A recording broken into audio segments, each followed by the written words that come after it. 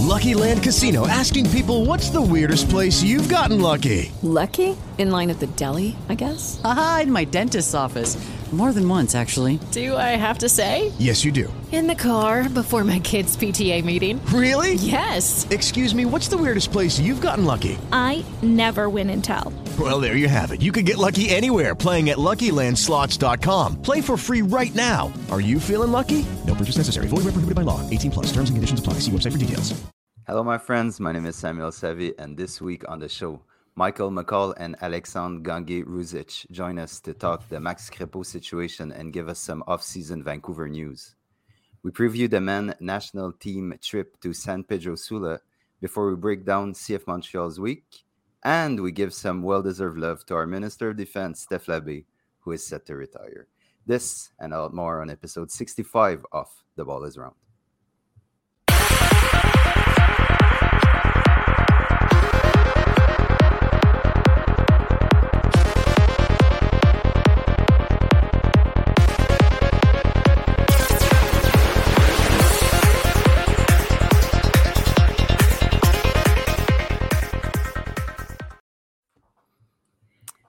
And I'm privileged to be joined by my good friends, Yves Paul and Hadzi Raphael, and honored by the presence on our show of Michael McCall of AFTN Canada and Alex Gangué-Ruzic of Between the Sticks. How are you guys? Very good. Glad to be back on the show. Yeah, it's your second time, Michael, man. Yeah, it's been almost a year. I know. Time flies, doesn't it? We didn't play a lot of games against you guys, so maybe that's why you weren't on the pod that often. Alex, I think it's your first time on The Ball is Round, right? Yep, that's correct. I've done a few shows with Hattie, usually in French, actually, a couple of times, but the first time joining you guys, so I'm excited. I heard great things about the show. I've listened to an episode or two. It's always a pleasure. So happy to be here, and it's going to be a good time. We got lots to go through, like you mentioned. Man. It a week passes by in this crazy world of like Canadian soccer, and there's always so much you have to choose, and it wasn't something that was like that before. It's so cool that there's news and action going on, so that's perfect. Addy, Eve, you're good? Yeah, we're all good.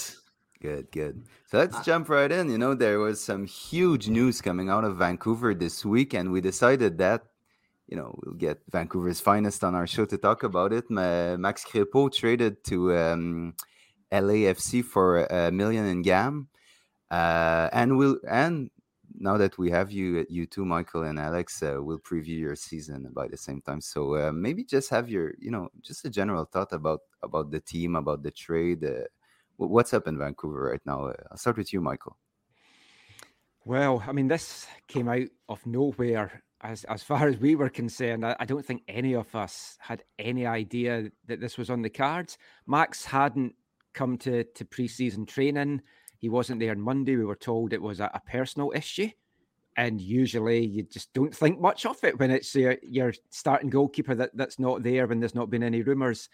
I spoke to him just about middle of December, and he was relaxed. He was happy. He was looking forward to coming back. He was talking very positively about the season to come. This has just come from nowhere.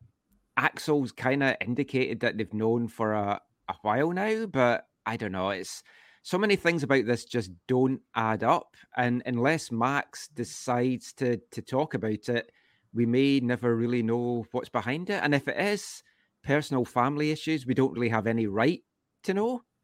But there's a lot of questions. Yeah, Alex, on your side, man. Yeah, no, I mean, it's like Michael says, it was really almost like it's just such a surprise that it's a move within the league. I mean, personally, I kind of wondered over the offseason. You kind of hear what Jonathan Osorio kind of mentioned in the offseason, saying especially Canadian players are trying to push for moves abroad for competition purposes. You always kind of wonder, okay, maybe Max will head abroad, he'll head to Europe. So it's more the fact that he's heading to LA. He's heading to not only an MLS team, he's heading to a direct rival, a rival you beat out by 5 points to make the playoffs earlier in the year. That for me was the big surprise. I remember earlier in the week when the kind of the personal reasons came out. I remember joking to one of the Whitecaps staff members. I'm like, he's not in Europe right now. He's organizing a transfer, right? And they're like, yeah, no, he's fine. But then 2 days later, he's traded to LA. That's for me the biggest surprise. And I think that's what's really, you look at, what the fan reaction is, the reaction amongst the media. That's the biggest surprise, that it was an internal move within MLS to a direct rival. And that's going to be the hardest part to stomach. I think fans, if he moved on to a bigger and better level, people would understand that that's the reality of the sport. We see a lot of that in Vancouver with players moving on. It's going to be tough when LAFC comes here for the first time and you've got one of the best goalkeepers in MLS who you used to have stopping shots. That's going to be the tough thing to stomach. So I think that was mostly the biggest surprise about this move, that people are really, struggling to comprehend how does something like that happen. And like Michael mentioned, until we know the full story, it's hard to speculate. You don't want to, full privacy to Max as he goes through the situation. It's obviously not one that he wants to be dealing with. The Whitecaps, when they were talking about it, doesn't sound like it's a fun situation for anyone. So hopefully all is well with him, but that's certainly going to be the toughest part to stomach if you're a Whitecaps fan or if you're the Whitecaps themselves. I guess the fan reaction was pretty unanimous. I mean, Max was loved in Vancouver. So how was it received in Vancouver, that move? Shock and confusion and everything that goes with it. And like as Alex said, you've made a Western Conference rival stronger. Yeah. A team that their whole time in the league, they've struggled defensively. That's kind of what's let them down, really. They'd shown signs of getting better, but then goalkeeping situation, they needed a goalkeeper. So because because Max is an international, Axel Schuster said that they could have gone anywhere in the world to get a goalkeeper, and they were the only team that was prepared to match Vancouver's valuation of $1 million in GAM. But if he'd gone to the Eastern Conference, you could stomach it a little bit better, and I think that's how the fans are looking at it. But to go to a team that you're going to be playing a couple of times, that could be battling for the last playoff place, depending on how things go, he's a difference maker. Without his saves, the Whitecaps would not have been a playoff team. I fully believe that. And as good as Thomas Hasal is, I don't think he's ready to be that starter yet. I mean, he'll be good, but he needs a very good defence in front of him. And I'm not quite sure Vancouver's got that right now. We're going to talk about it a bit later, Michael, but I just wanted to ask you something, because here in Montreal, the fan base here of CF Montreal is really, really angry because you got Maxime Crepeau for $50,000 in GAM and you're selling him for $1 million in GAM. So when you look at it from that perspective, it must feel good, no? Well, it's great business. I mean, the Whitecaps are criticised a lot for their business side. I mean, this is tremendous business, but only if you spend the money. And the money has spread out over 3 to 4 seasons. And with what they're getting in season 1, all that's really going to get them technically is you can buy an international spot with it, because that's where the going rate is. So I don't think it helps really in strengthening the team, because if they are going to strengthen the team, they're going to probably need to look overseas to do that. But yeah, they've made money, but it's not even real money. It's just funny money. Yeah, exactly. Well, you kind of segued into where we were going, because we wanted to bring you a bit on, last season, this season coming in, and what to expect now that Max has left, and there were a lot of changes in Vancouver. So, what I would ask is, Vancouver had a good 2021 season, a very good one, and they finally made the playoffs thanks to some very good results in the final stretch. How much did Vanni Sartini have to change after Marc Dos Santos left? I'll hop on that. Certainly Vanni was, he was a big addition to the squad. He was kind of had the bonus perspective of being really familiar with a lot of the players, having been the assistant coach before. He was also familiar with a lot of the younger players, having worked in the academy. I think it was just, it was kind of like the perfect storm, say, Vanni, just the way the enthusiasm he brought, but also the tactics, some of the little tweaks they made.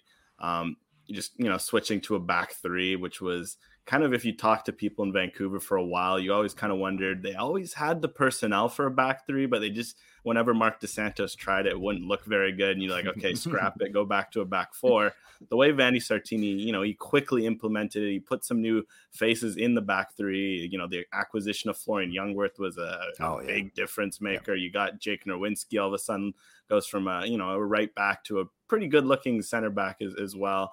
Just Vanni Sartini's the little tweaks that he made. And what I found was the biggest part of his tenure. And I think if you're looking heading into this year, what you want him to keep up is how he got the most out of the bottom of his roster. Because with Mark DeSantos, there'd always be patches where some players were doing great. They'd be losing games, but there'd be players doing great. But it would kind of be, 4, 5, 6 players. And then the guys on the bench were kind of struggling for form. Whenever you'd rotate the squad, you'd notice a big drop off. Last year, every game, Vanni Sartini would rotate, it'd feel like. And they wouldn't miss a beat. All the backups, all the starters, they were kind of on the same page. And that squad harmony made a big difference because Vancouver, one thing that it was, you could, heading into the season, you could talk, okay, maybe there's a bit of a lack of top end talent, but you could see the depth with there. They made a point over the last few years of signing multiple guys at a lot of positions. And under Mark DeSantos, they didn't weaponize that depth. Vanni really did a good job of doing that. And I think heading into this year, that was his biggest asset. And if he can keep that up, it'll make a big difference. Because you look at training camp right now, they've got a lot of bodies, a lot of good players. You kind of wonder who's going to be able to take minutes. Are guys going to be happy on the bench? And if Vanni can continue to manage that like he did, then it'll be a big asset heading into this year. With Lucky Land Slots, you can get lucky just about anywhere. Dearly beloved, we are gathered here today to... Has anyone seen the bride and groom? Sorry, we're here. We were getting lucky in the limo and we lost track of time. No, Lucky Land Casino, with cash prizes that add up quicker than a guest registry. In that case, I pronounce you lucky. Play for free at LuckyLandSlots.com. Daily bonuses are waiting. No purchase necessary. Void where prohibited by law. 18+. Terms and conditions apply. See website for details. Hello, it is Ryan, and I was on a flight the other day playing one of my favorite social spin slot games on ChumbaCasino.com. I looked over at the person sitting next to me, and you know what they were doing? They were also playing Chumba Casino. Coincidence? I think not. Everybody's loving having fun with it. Chumba Casino is home to hundreds of casino-style games that you can play for free anytime, anywhere, even at 30,000 feet. So sign up now at ChumbaCasino.com to claim your free welcome bonus. That's ChumbaCasino.com and live the Chumba life. No purchase necessary. VGW. Void where prohibited by law. See terms and conditions. 18+. Michael, anything there? Yeah, I just can't really disagree with any of that at all. What Vanni's done to this team is he's given them an identity. And that is something I think the Whitecaps have been looking for years. Like when Kyle Robinson was here, they did have an identity, and it was like a very defensive team that struggled to get much going offensively. Mark DeSantis from day one, I remember after he was introduced, we sat down with him, we had a chat, and he showed us all these plans as to what he wanted the team to do, and he showed us videos, and this guy's going to do this, and I want 3 midfielders to do this, this, and this. Never happened. And whether that was because the personnel that they brought in weren't capable of playing that way, or whether they just ignored completely as soon as they got on the pitch what they were meant to do, I don't know. But Vanni's come in, he's given them an identity. And when we spoke to him in December, he said, as far as he's concerned, he's got 22 first-team guys, and that's he sees them all pretty level. And that's what he's going to go with, that you need a big squad. You need to rotate those. The rest of the guys may come in and get the odd minute here and there. They'll more be in the MLS2 team. But he foresees a lot of rotation using these 22 guys, everyone to step in. And he's also looking at introducing a second system this season.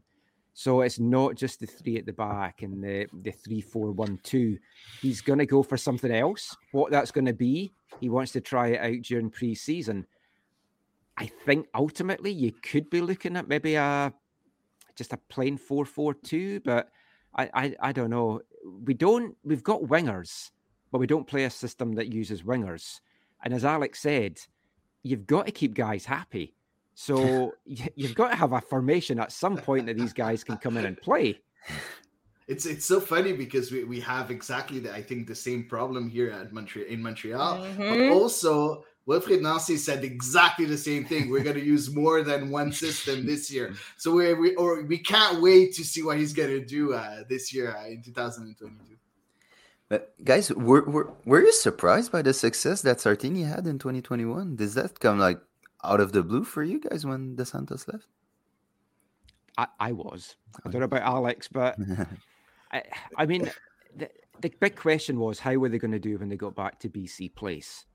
And to make a run, they had to pretty much win out at BC Place, and they pretty much did. And on paper, it looked a big task. But when you go into August, bottom of the conference, and then you go and you lose to a CPL team, and then you get rid of your head coach, you're thinking, oh, let's just make the most of this and just kind of build for next season. But it was kind of like lightning in a bottle. And I guess that is my big fear for this year. It's like, was that a one-off? Did he just manage to capture everything at the right time? Did the players just buy into it? He's infectious. He's so enthusiastic. I listened to him and I want to just go on the pitch and run through a wall for him. Can that get sustained for the whole season? I don't know. Was it just that it was a short season? Other teams were tiring. We hit our stride. I don't know. But I mean, I was surprised. I don't know about you, Alex. Yeah, I mean, the thing is with Vanny heading into the appointment, I mean, you as well, probably, Michael, you've had a chance to speak with him a lot. Even before he was hired, he's just a fun guy to talk to. He knows the game. He was honestly, one thing that I said when he was hired is he was probably the most qualified coach in the club. It's just he never really seemed to have interest in a role like this. There's a reason why he kind of moved to the academy from the first team role he had prior. He wanted to, he's more of a long-term kind of visionary guy. You can kind of tell with the post, the jobs he had in the past where he was working as kind of a coacher of coaches in the US and in Italy. He knew the game. There was no doubt he knew the game. So when he was hired, I was like, this is good as the interim head coach. I'm sure he'll have some good ideas. It'll be fun. But like Michael says, you don't expect the team to turn around as they did so quickly without really any changes. And I mean, I guess, it shows that there were some pieces there that maybe weren't utilized properly. I guess the fact that Brian White scored 10 goals in however many 15, 20 games under Vanny shows that there was obviously a lot more to be gotten out of him. Obviously the addition of Ryan Gauld was always going to make a difference, but even just the way that Gauld seamlessly fit into Vanny's system, that also could have, maybe gone sideways had, he'd not been integrated properly. And yeah, just like I mentioned earlier, it was just a surprise to see how well the most he got out of everyone. Like Michael says, now the big thing is, what happens in the second year? Was it just a case of, oh, Vanny's a nice guy, everyone who wants to stick around, they were just, okay, let's give it a shot, see where it goes. Oh, this is pretty fun. We made the playoffs. Okay. Well, now the second year, you've got a full year. You've got to work hard. Not only that, everyone in MLS knows what you're about now. Last year, you're just kind of these likable underdogs. You're winning home games. People are sort of taking note of you. Okay, these guys in Vancouver, maybe they're having fun. Okay, now people have a target. Say, we need to beat Vancouver. We don't want to miss out on a playoff spot to Vancouver. They're actually a threat. They have to handle people, scouting them maybe a little harder than they were before, game planning for them. So I think for Vanny, it's going to be a big challenge to prove, okay, it wasn't just a fluke. I think he's well prepared to do it. I think he's spent all offseason planning. He's a likable guy. People will buy in, but it's going to be a real test of, okay, can he now adjust to other teams, figure him out? Because we see that a lot in all sports. You see a coach go on a run, and then sometimes they keep it going and you forget about it. And then sometimes they flash out. And then in 5-10 years, we'll be talking. Remember those 6 months we had with Vanny Sartini? Those were the best 6 months ever. And then, you forgot about it. So it's going to be interesting to see how he answers to that second season challenge. That's interesting, Alex. And, you talked a lot about Ryan Gauld and Brian White. Were there really the pieces that were missing, or were there something else that came in, except for Vanny, of course? Kind of a bit of both. I mean, it's easy to look at the team and you see Brian's goals and you're like, well, there we go. There's the difference maker that we needed. But he wasn't brought in to be the starter. He was brought in to be the backup to Lucas Cavallini when he was away with Canada. And he struggled when he first came here under Mark DeSantis, but Ryan Gauld coming in, getting back home, seemed to just unlock something in Brian. Cava, I'm sure we'll come to, is just a mystery just now as to what on earth has happened to him? But like Brian White, if you said to me now, Brian White's going to get 12 goals in 2022, I'll bite your hand off for that. That's over a whole season. Take that any day of the week, because we've struggled to have guys that score double digits. But if you expect him I'm to familiar keep, with that. Yes, I'm sure you guys are. But if anyone expects him to keep up that scoring rate that he had, it's like, no, because you're talking Golden Boot, you're talking international call-ups, you're talking probably a move to Europe. I don't think that's Brian White. Again, right place, right time. Ryan Gauld has a lot to do with it. But I mean, the whole team came together. Alex mentioned there, Vanny's done well at getting the best out of some guys that you maybe wouldn't expect to. Jake Nowinski coming in and basically transforming into a centre-back's a great example. Vanny wants Christian Dahomey to be more of a wing-back this year. He said to me that he wants him to play 75% as a wing-back. I don't know that Christian Dahomey wants to play 75% of the games as a wing-back, but that's another thing of like, you're fitting the best pieces into a team and maybe getting the best out of them. So it's everything combined, but we haven't strengthened where other teams have, and that is a concern. Mm-hmm. Yeah. And I know kind of you did obviously have a guy who probably could play wing back in Ali Adnan previously. And of course, a big part of the turbulent start, if you will, to Vancouver's season last year was the fact that he wasn't with the team while they were stationed in Utah to start the season.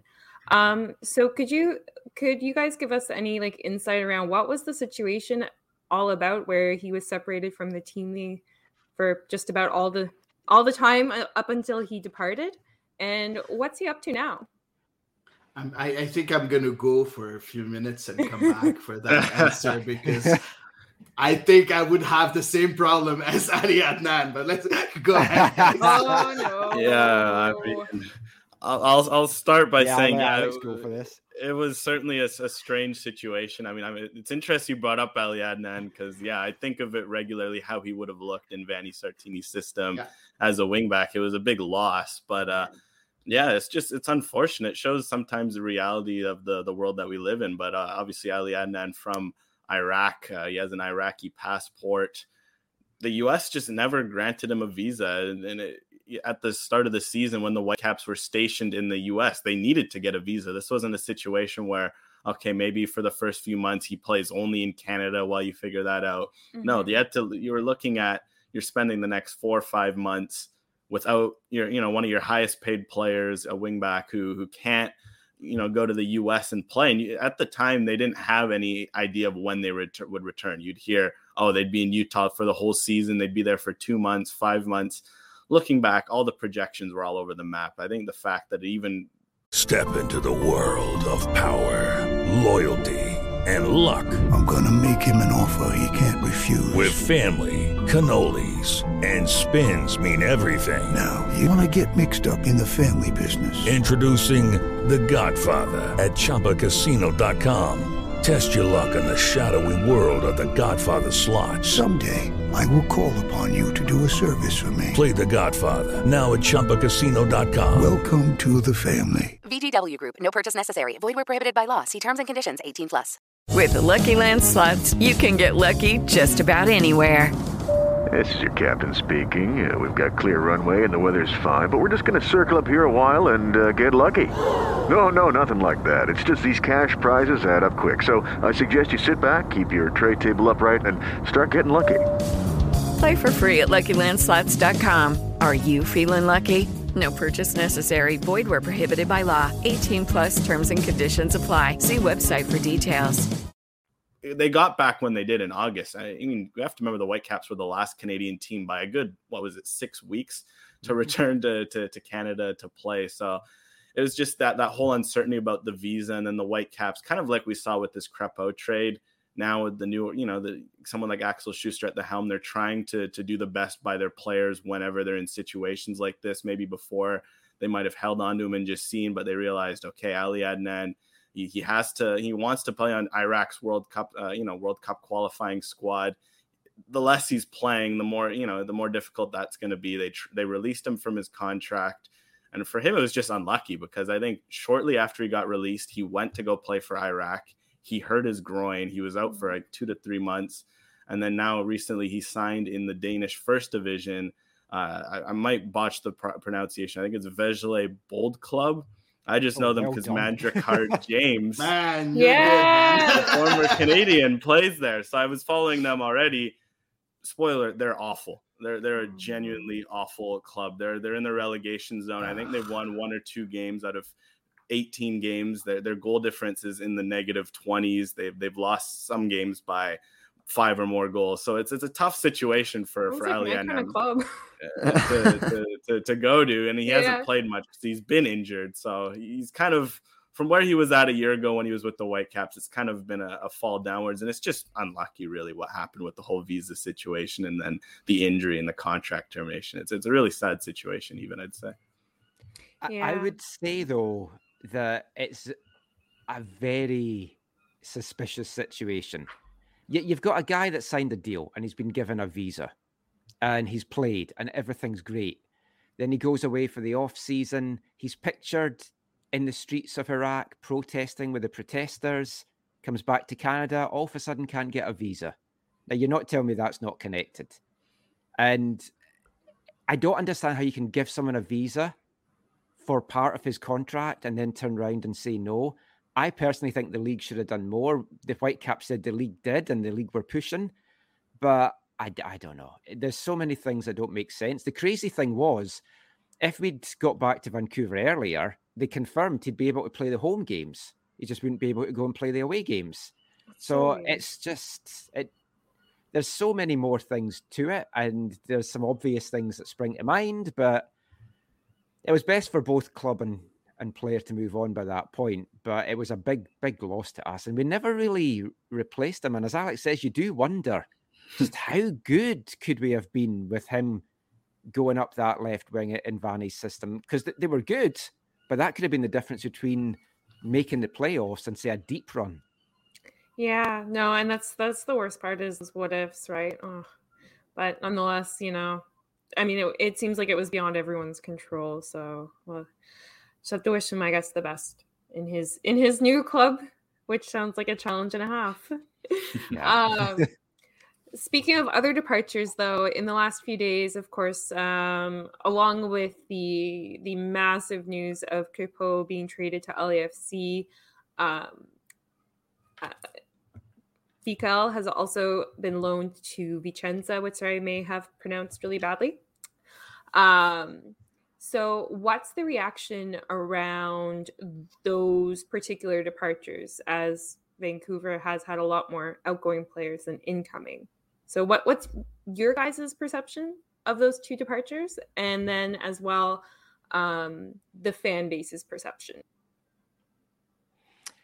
For Bikel, for me, I know, Alex, you're quite high on Bikel. He seemed like the odd one out in the midfield for how Vanny wants to play. Under Mark DeSantis, Bikel, I think, was the starter and Leo Owusu was the backup. But I think Vanny likes more out of Leo Owusu, which then meant Bikel maybe didn't feature as much. And I don't see it as too big a loss, to be honest. I'd like better midfielders in there. And we've got Alexandre, that's hopefully going to be fit and good to go. Pedro Viti, we haven't seen yet, who's now being described more as a central midfielder as opposed to the attacking midfielder that he was initially when he was signed. So I think you've got guys in there. It was a stacked position. If you can make money by moving someone on, I think it's good. I don't think he's one of those players that fans really cared too much either way, if he stayed, if he went. I at the end of the season, we always do should we keep him, trade him, release him, whatever. I'd have been happy for him or Owusu to move on. If they both went, I'd have been happy with that.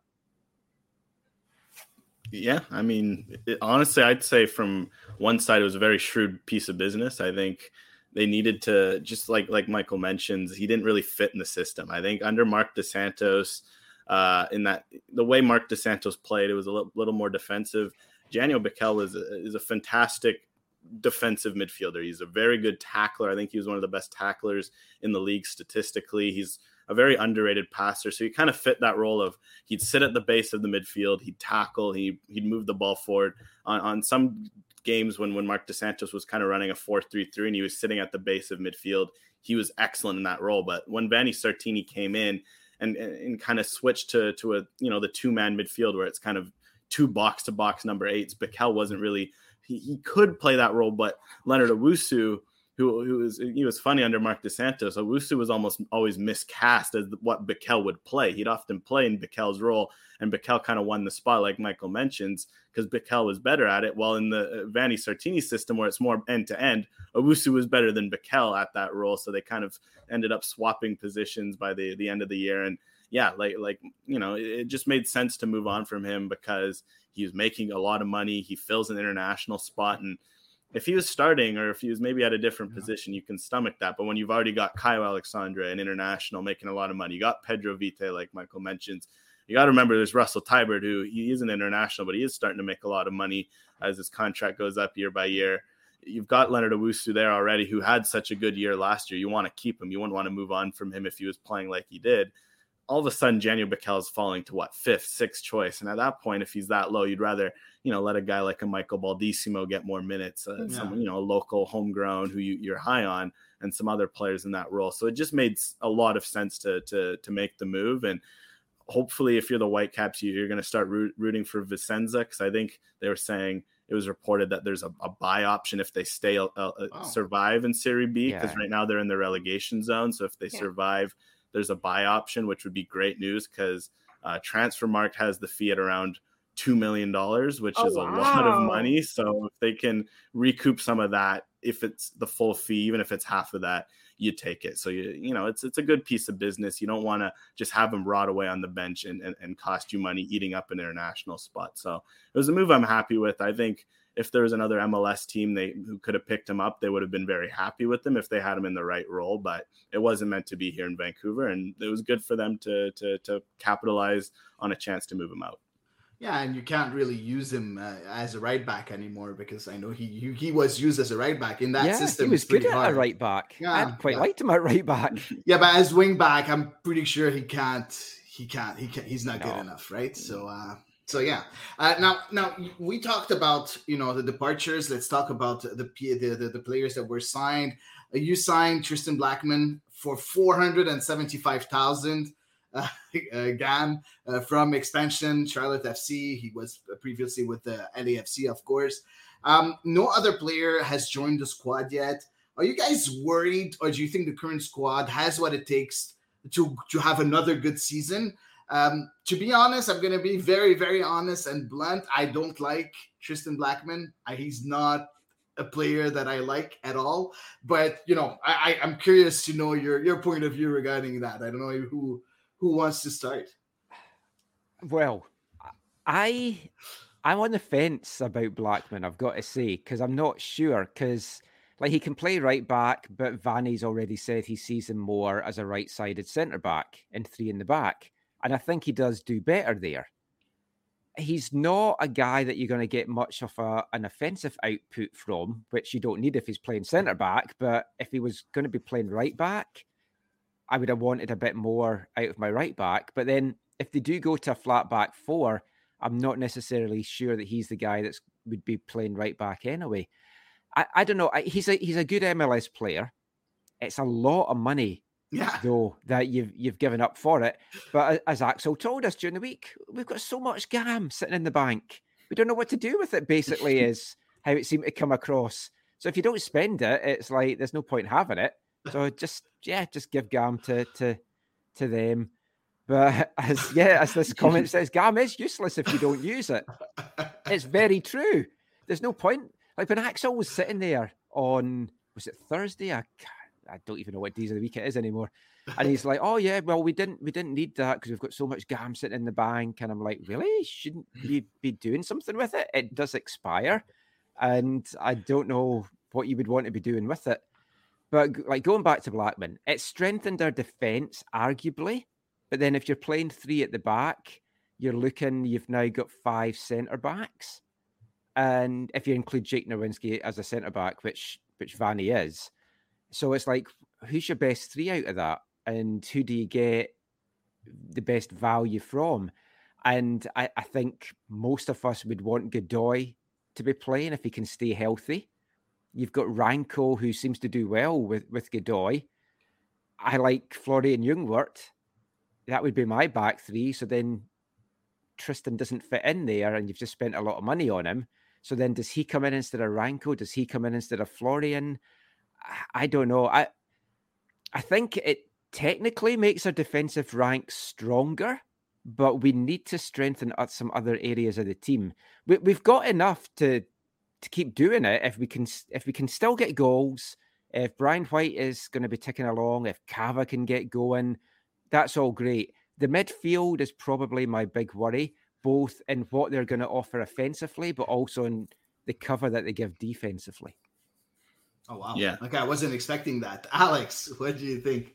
Yeah, I mean, for the Blackman move personally, I think I like, just because heading in the offseason, I kind of, we were talking on our show, kind of what do we see the needs of the team right now? And the 3 that we kind of identified were center back depth, left wing back depth, and like Michael said, central midfield depth. So while they haven't done anything or not central midfield depth, there's a lot of depth, like a central midfield starter. Say if, they have an open young DP spot right now, if you're going to spend it, I'd personally get a central, starting caliber central midfielder to play alongside Caio Alexandre.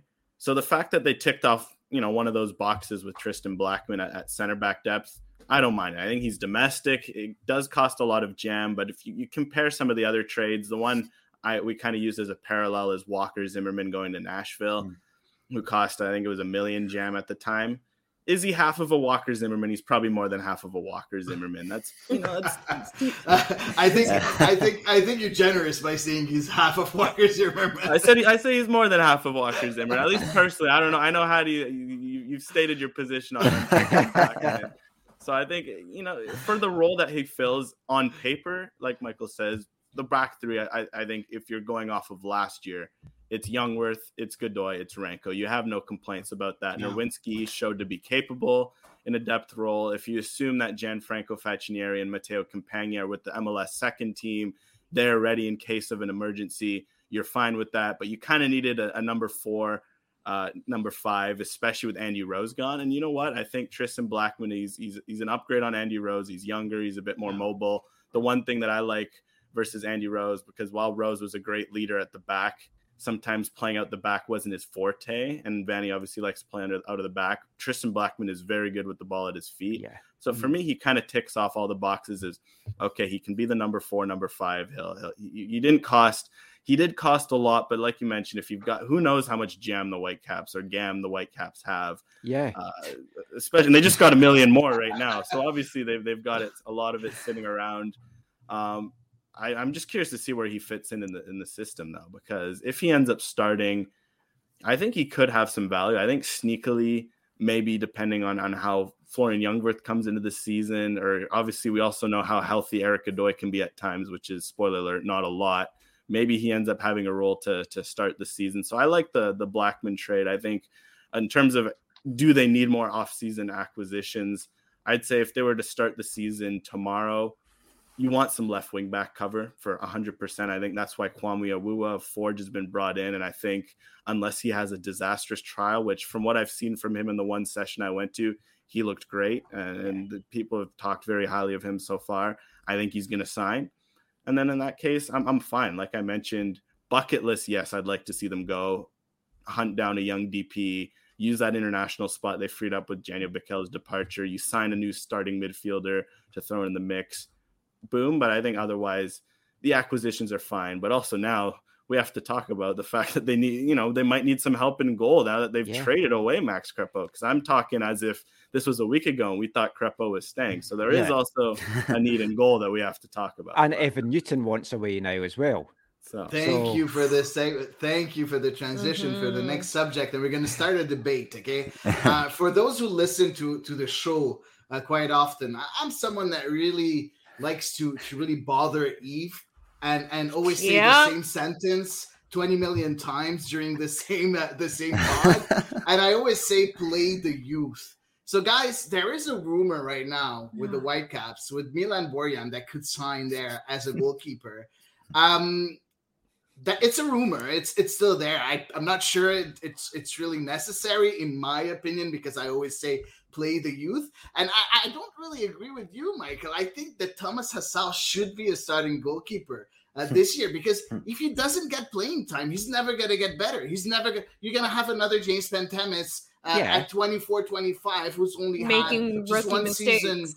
Exactly, one season in the books. So right now the debate is, if you have a choice between Hasal and Borjan, knowing that Borjan is taking, of course, some sort of salary for sure, who would you go for, Borjan or Hasal? I'll let Michael start.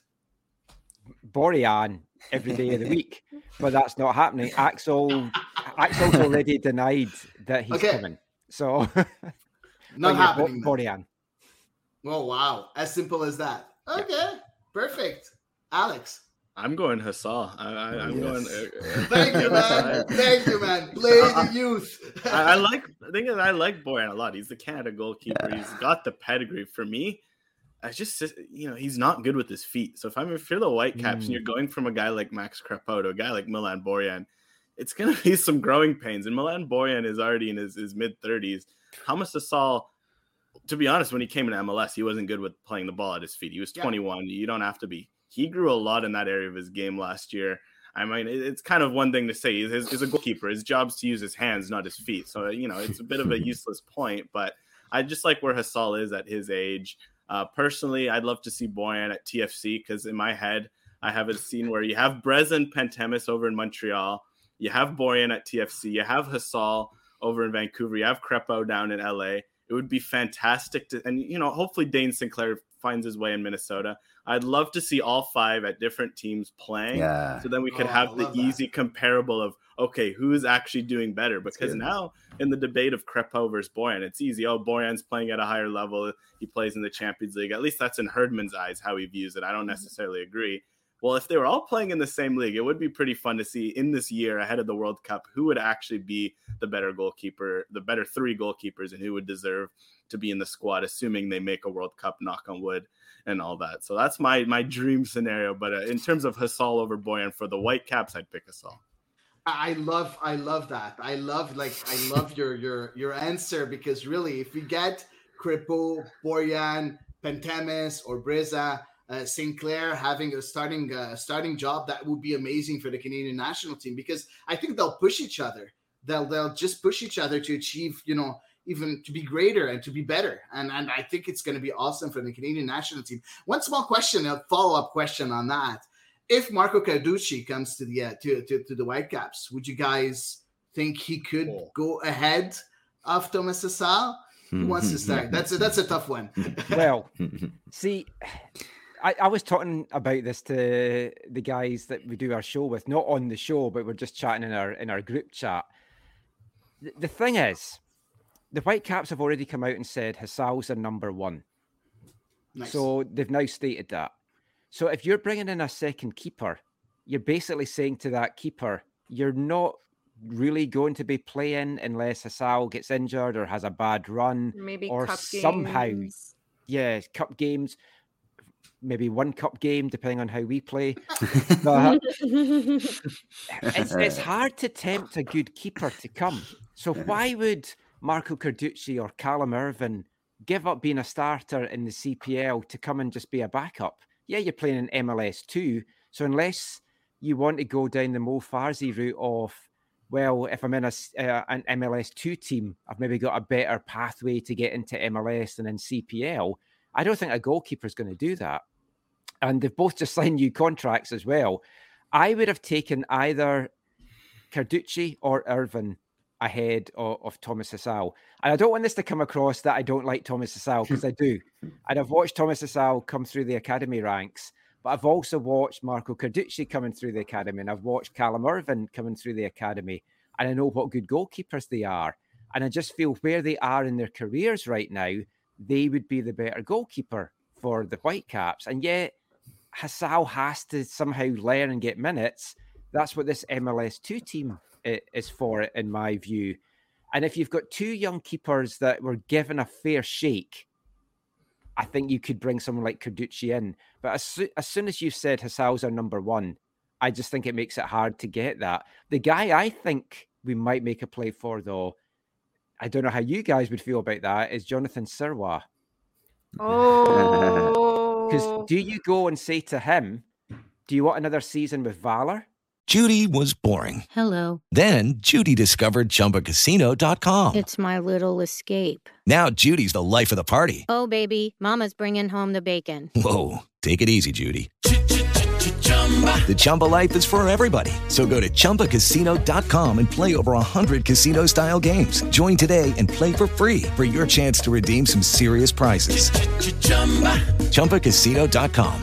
No purchase necessary. Void where prohibited by law. 18 plus terms and conditions apply. See website for details. Hey guys, it is Ryan. I'm not sure if you know this about me, but I'm a bit of a fun fanatic when I can. I like to work, but I like fun too. It's a thing. And now the truth is out there. I can tell you about my favorite place to have fun. Chumba Casino. They have hundreds of social casino style games to choose from with new games released each week. You can play for free anytime, anywhere. And each day brings a new chance to collect daily bonuses. So join me in the fun. Sign up now at ChumbaCasino.com. No purchase necessary. VGW. Void where prohibited by law. See terms and conditions. 18 plus. Or do you want to come and challenge Hasal, but you'll be getting these guaranteed minutes in MLS2? No. That's unfair. He's 18, man. He's 18. He's not 21. First of all, he's 18. He only has a CPL season in the books. That's all. Never had one start in MLS. I don't think it's like apple and orange. A very good season, though, Eddie. Yeah. Very good one. Goalkeeper of the year. Keeper of the year for good reason. And we've seen what happened when we kind of let our keepers to their own devices, and you guys know it more than us, almost in Vancouver. So I mean, and we had him for one game in the MLS's back thing, so true. We've got that connection. He's already backed up Yes, Thomas. exactly. He knows the squad intimately. No, but seriously, if this was a situation, yes, I would go with Jonathan Sirois. I'm someone that really wants to see the young players play, get minutes, and get their chance. And unfortunately, in Montreal, we didn't see that a lot in the last few years. Maybe last year and this year a bit more.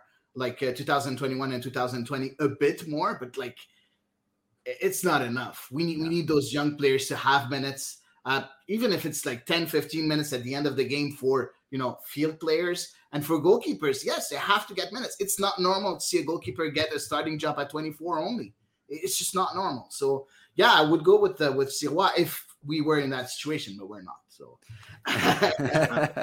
I mean, to hop on your question, the original question, Carducci, Hasal, I think if like Michael says, the situation's complicated, but pretend Axel Schuster doesn't say all that. Yeah, I'd take Carducci just because he has the what is that now? 3 years of pro experience with Cavalry, plus he also had experience as in the old Whitecap second team back in the day. So he's got the pro experience. He's a great goalkeeper, national team call-ups. I'd take him right now. And that's not a slight on Hasal. I think that would be a fantastic partnership to kind of push each other, and maybe it turns into a 1A, 1B type situation. Who knows? But like you mentioned, I'm happy Michael brought up Sirois because I was going to bring him up if he didn't. I mean, if you're the Whitecaps, you have all this supposed extra gam. Could you not just call Montreal, be like $200K for Jonathan Sirois, take it or leave it? If you're Montreal and it's your third goalkeeper, it might be tempting to take a lot of I don't think so, because the errors of the past have tainted so much. Yeah. And I think they'd riot because my opinion is, no, I mean, Montreal fans are supporters because really, none of the architects of the Maxime Crepeau to Vancouver trade are still with Montreal. They've all departed for good reason. Yeah. But Montreal fans have not forgotten. They still talk and talk about it as though it is a wound as fresh as yesterday. And I think, most Montreal fans as well are wise enough to know that James Pantemis, unfortunately, his progress has suffered from a lack of playing time. but they see Jonathan Sirois getting loaned out and getting a full season in with Valour at age 18. And I think my opinion is a lot of Montrealers are kind of like, okay, James Pantemis is here, but Jonathan Sirois is coming in hot. So I don't think they would tolerate another instance of Vancouver swooping in. Yeah. Chan with an interesting comment. He wants Pantemis to be loaned to Vancouver. Would you guys agree with that? Well. Yeah, I'd take either one. I mean, there's no chance you get Brezza just because he's on loan from Bologna. But I mean, Pantemis isn't a bad shout. But yeah, the Sirois one, it's a good point, Eve. I think certainly if Montreal makes that move, it's a disaster from a fan standpoint. I agree. I'm just wondering if you're Vancouver and you have all this supposed extra gam, could you not? Because the thing is with Sirois, it's if you're Montreal, it'd be tough to gauge, because while you obviously want long term, maybe in 2-3 years you see Sirois as a starter. If someone comes and pays way more than his market value now, you can't at least help but listen. So maybe if 200K is not enough, you throw 300, 400, 500K. All of a sudden, that is very tempting. And if they do that, that's a risky move for Vancouver. It's a risky move for Montreal. I just think if the guy like Sirois, what he's shown, I think it could be fun if you're Vancouver to maybe, call Montreal and make them sweat a bit with an offer like that. Just put it on the table and kind of see, okay, what do they view? How do they really view Sirois? Because like Michael mentions, having a goalie of Sirois' caliber, it's too bad that the Whitecaps, they have a guy like Max Anchor, who maybe in a year or two after the MLS next two, he could be the next Jonathan Sirois. You guys might hear about him a lot more in the future. He's trained with the first team. I think he's just turned 18 or he's 17. He's a great goalkeeper from what I've seen. He's not ready. So a guy like the Whitecaps could use a guy like Sirois, where he's 18, 19, has that year or two of pro experience in their belt. It would be tempting to at least look at it while they because if not, it might just make sense. They get a veteran and then they have Anchor be that guy in 2 years anyways. Listen, if Blackman is worth $475,000 in GAM, I think Sirois is worth $1 million with the potential that he has. So, okay, so that would bump Crepeau up to $3 million. I was just say, yeah. No, I definitely think, they would. I don't think the wool would be pulled over Montreal's eyes for a second time from a business standpoint. So I think it would be a very, very, very interesting offer for Jonathan Sirois, but it would be, again, for development of Canadian keepers, it would definitely be a super interesting move. Completely agree. Yeah, and don't forget, our current administration has a completely different view of MLS talent or ingrown talent than Rémi Garde had. Rémi Garde, I don't think he had that much respect for MLS, graduates of academies, and we saw also what we do in when we went to draft. We would pass all over the place or just trade our first round picks, every year. So I think the administration right now understands the talent that there is in our country, and would treat it much differently. So even with 200K, 250, 300K of GAM, I'm pretty sure they wouldn't give Sirois away. No. Also, with the Crepeau situation, there was the whole Mark DeSantis aspect, which again has come into play at LAFC. Yeah. You have to think so. Yeah. And there was Evan Bush too, who was doing good at that moment. He was doing very good, and we had Clément Diop, not far. It was a tough one, but still, it's not a good look. A couple of years later, so it's easy to say afterwards, though, for sure. Exactly. Like I said, Montrealers have not been able to let go of it. But anyway, what was I going to say? Just a quick question regarding kind of the other end of the field at striker. Obviously, we did touch on it a little bit earlier. Brian White came in halfway through the year last year, and he had a very, very respectable return. 12 goals in 26 appearances is great for a Brian White who's not expected to be your striker. And then on the flip side, we have Lucas Cavallini, who was club record signing in 2019, Canadian international. It's on paper, it looks like the best player you could possibly have recruited at the time, but unfortunately, it just has not come off for him. in Vancouver since he's arrived. He's only tallied 9 goals since his arrival in Vancouver, unfortunately. So my question to you guys, with knowing that, Ryan Gauld is there to provide a full season of fantastic service, who knows what's going to be coming in across us from the wings? We don't know yet, obviously, but nonetheless, is it going to be Brian White's season as the starter because he earned it last year, or will Lucas Cavallini be given a shot at redemption? And since we started with Michael last time, maybe Alex, let's hear from you.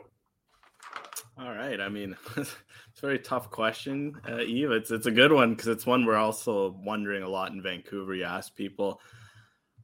I think to start the season, I think we'll see Brian White. I think it's only fair after last year, at least maybe not the season, even just preseason, that we'll see White.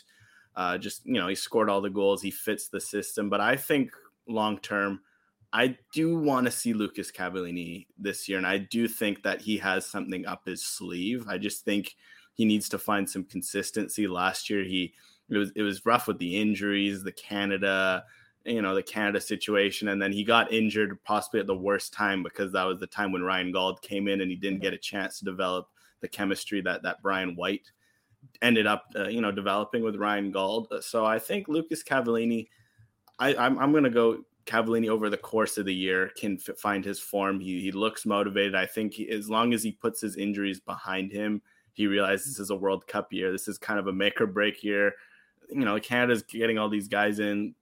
2 months ago, for example, Ike Ugbo wasn't in the picture. He is in now. Who knows? What if Daniel Jebison gets in the picture, say, as an example, all of a sudden Cavallini falls down the depth chart. He's not in the World Cup.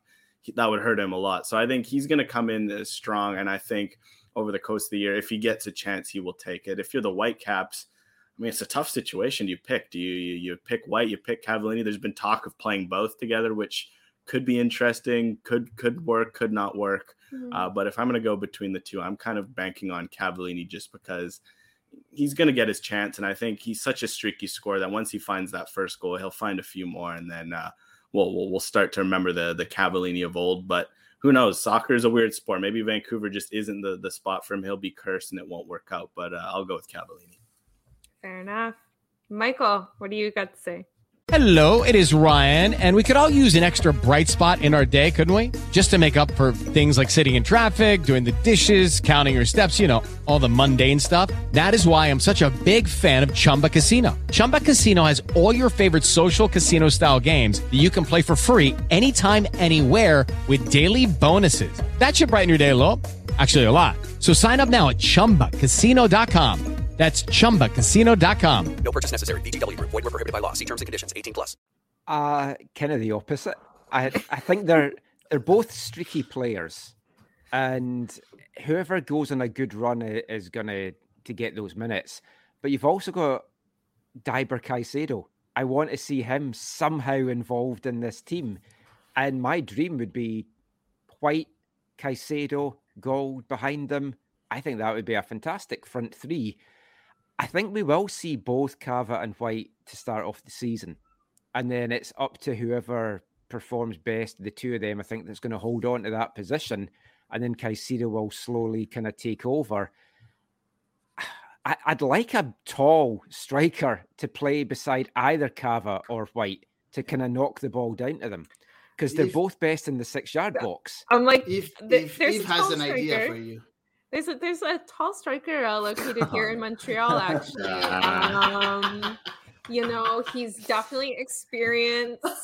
He's got a lot of goals in his boots already. Just if you don't look at last year's stats. So you'd want to keep him, obviously. Yeah, no. That's the thing. Why would you get a guy like that up? He's only a TAM player, He doesn't cost much, right?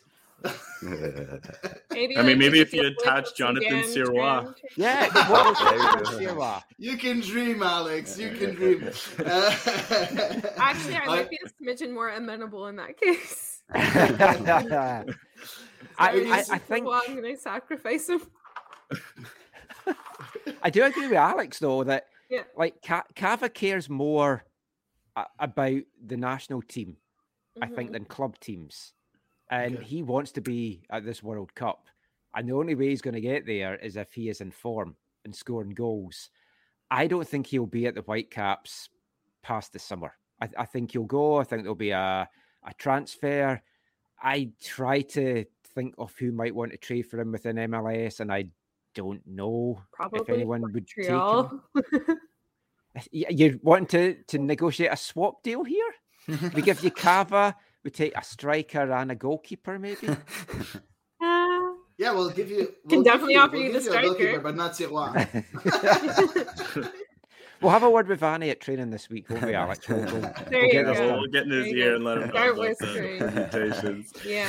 Cava's not going anywhere, we keep getting told, but I genuinely think he will. I think he'll end up back in Mexico. Yeah, that's what I was thinking. Yeah. He'll be El Tanque again. Let's move on with the last question regarding the Whitecaps. What is the objective for the Whitecaps this season? Will the club and the supporter be satisfied with making the playoffs only, or is the goal making a deeper run, maybe silverware? What do you guys think? Maybe past the first round of Canada Championship. Yeah, no Pamadou Ka this year to eliminate you. So you might have a chance. I'm joking. Cavalry's still there. Don't forget that. True. Yeah, Tommy's already done us in the past. True. It's Edmonton's time now. Alan Koch will come and knock us out. Oh man, I'll be very embarrassed if Alan Koch can win a game against you guys. He will be up for that if he gets to play. I'm pretty sure. I think we've got to be looking at the treble, Supporters' Shield, MLS Cup, Canadian Championship. Whoa. Anything less. Okay. Wow. Okay. I am kidding. Okay. I was with you, man. What's in the air over there in BC? Maybe MLS 2 Championship. That might be our best chance. Even then, I doubt it. I think if they make the playoffs, I'd be happy with that. You want to go further than last year. I genuinely feel last year was a waste in the end, because you look at how those playoffs played out, and if we'd got past Sporting Kansas City, I fancied us to make a run, and I do feel it was a bit of a wasted opportunity. But I think that was us at our peak. If we get into the playoffs without strengthening the team any further, I think that would be a big achievement. And Canadian Championship, it should always be. We keep getting told the club value the Champions League and they really want to be in that competition. They don't look like they do, but that defeat to Pacific, that was a strong team they put out. Yeah. So yeah, it was. If we didn't make the playoffs and we won that, I'd be happy. I don't think the general fan base would. I think they would probably want a deeper playoff run. I mean, I think if you're looking fan base wise, I think playoffs is a must, just because it's a North American thing. You just want to get in the dance. Anything can happen. I think internally they want to host a home playoff game, which is obviously, the buzz that would create. We saw it last year when they just had that last game against Seattle, which wasn't a home playoff game, but it was a win in your in game. The city showed up for that. So they kind of want something like that. I think personally, myself, I just think make the playoffs. I'm looking at the West next year. You've just strengthened LAFC, who obviously they have a new coach, so maybe they won't be as good as we're maybe thinking in our head, but also they're still LAFC. They've got any team with Carlos Vela, and obviously if Chicho Arango keeps playing like he is, and there's also Nashville's in the West. We keep forgetting they're not going to be an easy team. LA and they've Galaxy, got a lot of GAM and TAM to spend this as well. Oh, exactly. Obviously, Montreal helped contribute to a good percent of that with the Alistair Johnson trade. So you got Nashville to worry about. You've got a year of, second year of Greg Vanney and LA Galaxy. That's going to be a worry. You got, another year of Austin starting to figure things out. Yeah. The West is going to be a dogfight next year. So I think personally, if you just make the playoffs, go from there, win a round, I think it's a goal. It's such a crapshoot though with the new 1-game playoff series, because you see with Seattle was excellent all year, and then you lose in the first round, your season's a wash. So I think personally, just win a round in the playoff, and then like Michael says, the Canadian Championship is a must. I am so curious to see how Vanni Sartini handles it, because if we're going to go back to what we said at the top of the show, we talked about his rotation. I think that's going to be one area where this is going to come in handy, because Mark DeSantos, for whatever reason, it just didn't work out for him with cup football. Even though he wouldn't rotate the squad, it didn't work out for him. I think Vanni Sartini is going to have a better way of approaching these cup ties, no matter who they play. And I think if you look at their squad, there's no reason why they shouldn't be able to compete for the Canadian Championship. Obviously, they should be beating CPL teams. Forge and Pacific will always give them their run for their money. You look over at Montreal and Toronto. There's no reason why, last year the Whitecaps were the team that had the most MLS points among the three. Toronto's got a new coach, Bob Bradley. Obviously, he's a good coach. He'll figure things out. But unless we're seeing Lorenzo Insigne grace the fields of the Canadian Championship, I think Vancouver should have a shot at least going to the final. I won't say winning because it's, Vancouver, you have to take one step at a time. They got to stop, they got to stop losing the CPL teams in the first round before, dreaming of lifting silverware. So I'd say final of the Canadian Championship, win a playoff round. I think that's a great season. You're writing about how that was everything that you expected and more. Nice. Very nice. That kind of rounds off our Vancouver preview, guys. Thank you so much. Guys, we'll keep you because we have some Canada news and a lot of talks too. So I'll jump right into the men national team traveling to San Pedro Sula for the game away on the 27th. The roster will be announced tomorrow on Monday, so we don't have the roster, but we can speculate a bit, guys, and I'll go one after the other. Do you expect a pretty similar roster? We know that Davies is out, Estacio is out with COVID. Do you expect a lot of differences in that roster? Any surprises or pretty much 1 or 2 changes for those who are out right now? I'll start with you, Eve. So obviously, we're going to need to compensate for sure in the midfield, notably for the lack of Steve Eustachio. And funnily enough, we have our friends from Vancouver here because I was not wondering if maybe Russell Tybert could somehow find his way back into the squad.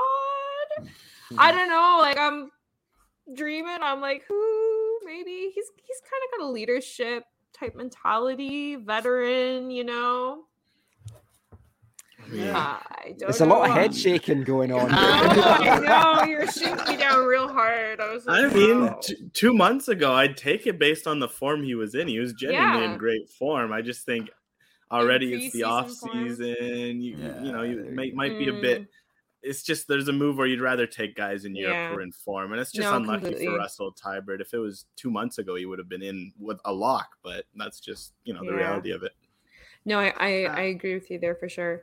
But no, overall though, like I don't expect too many surprises other than hopefully a midfielder, central midfielder of note, of surprise. I'm curious because I know that Alex, you follow a lot, the European soccer where Canadians are involved, and we're talking a lot. There's a lot of talk around Mitrovic. That could be someone that could slot in. I think he plays a bit. In an attacking midfielder role, if I'm not mistaken. So I'm curious to know your thoughts about him or Harry Patton, who could be the second option, the 2 young guys that we don't really know much about.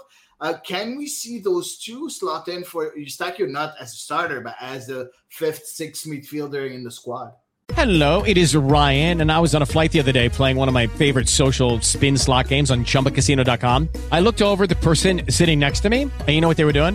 They were also playing Chumba Casino. Coincidence? I think not. Everybody's loving having fun with it. Chumba Casino is home to hundreds of casino-style games that you can play for free anytime, anywhere, even at 30,000 feet. So sign up now at ChumbaCasino.com to claim your free welcome bonus. That's ChumbaCasino.com and live the Chumba life. No purchase necessary. VGW. Void where prohibited by law. See terms and conditions. 18+. Okay, round 2. Name something that's not boring. A laundry? Ooh, a book club. Computer solitaire, huh? Ah, sorry. We were looking for Chumba Casino. That's right. ChumbaCasino.com has over 100 casino-style games. Join today and play for free for your chance to redeem some serious prizes. ChumbaCasino.com. No purchase necessary. Void where prohibited by law. 18+. Terms and conditions apply. See website for details. Yeah, I mean, I think it would be certainly a good move to bring them in. I think Harry Patton, he's more of a number 8, so he could be closer to the Eustachio replacement, kind of more of an attacking number 8.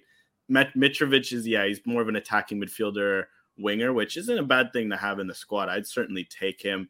The problem is with Eustáquio, it's just there's almost no one in the pool right now who kind of provides what he does, because he's the number 6 who he not only does he defend, which, you know, you got guys like Atiba Hutchinson and Samuel Piette who can play that role, but the way he attacks, Piette and Hutchinson just don't really have that in the game. Hutchinson does, but he's 38. You can't rely on him to play all 3 games like Eustáquio would. So I think it would be good to bring in a Mitrovic or a Patton because of depth. And I think with this news, we'll probably see one of them.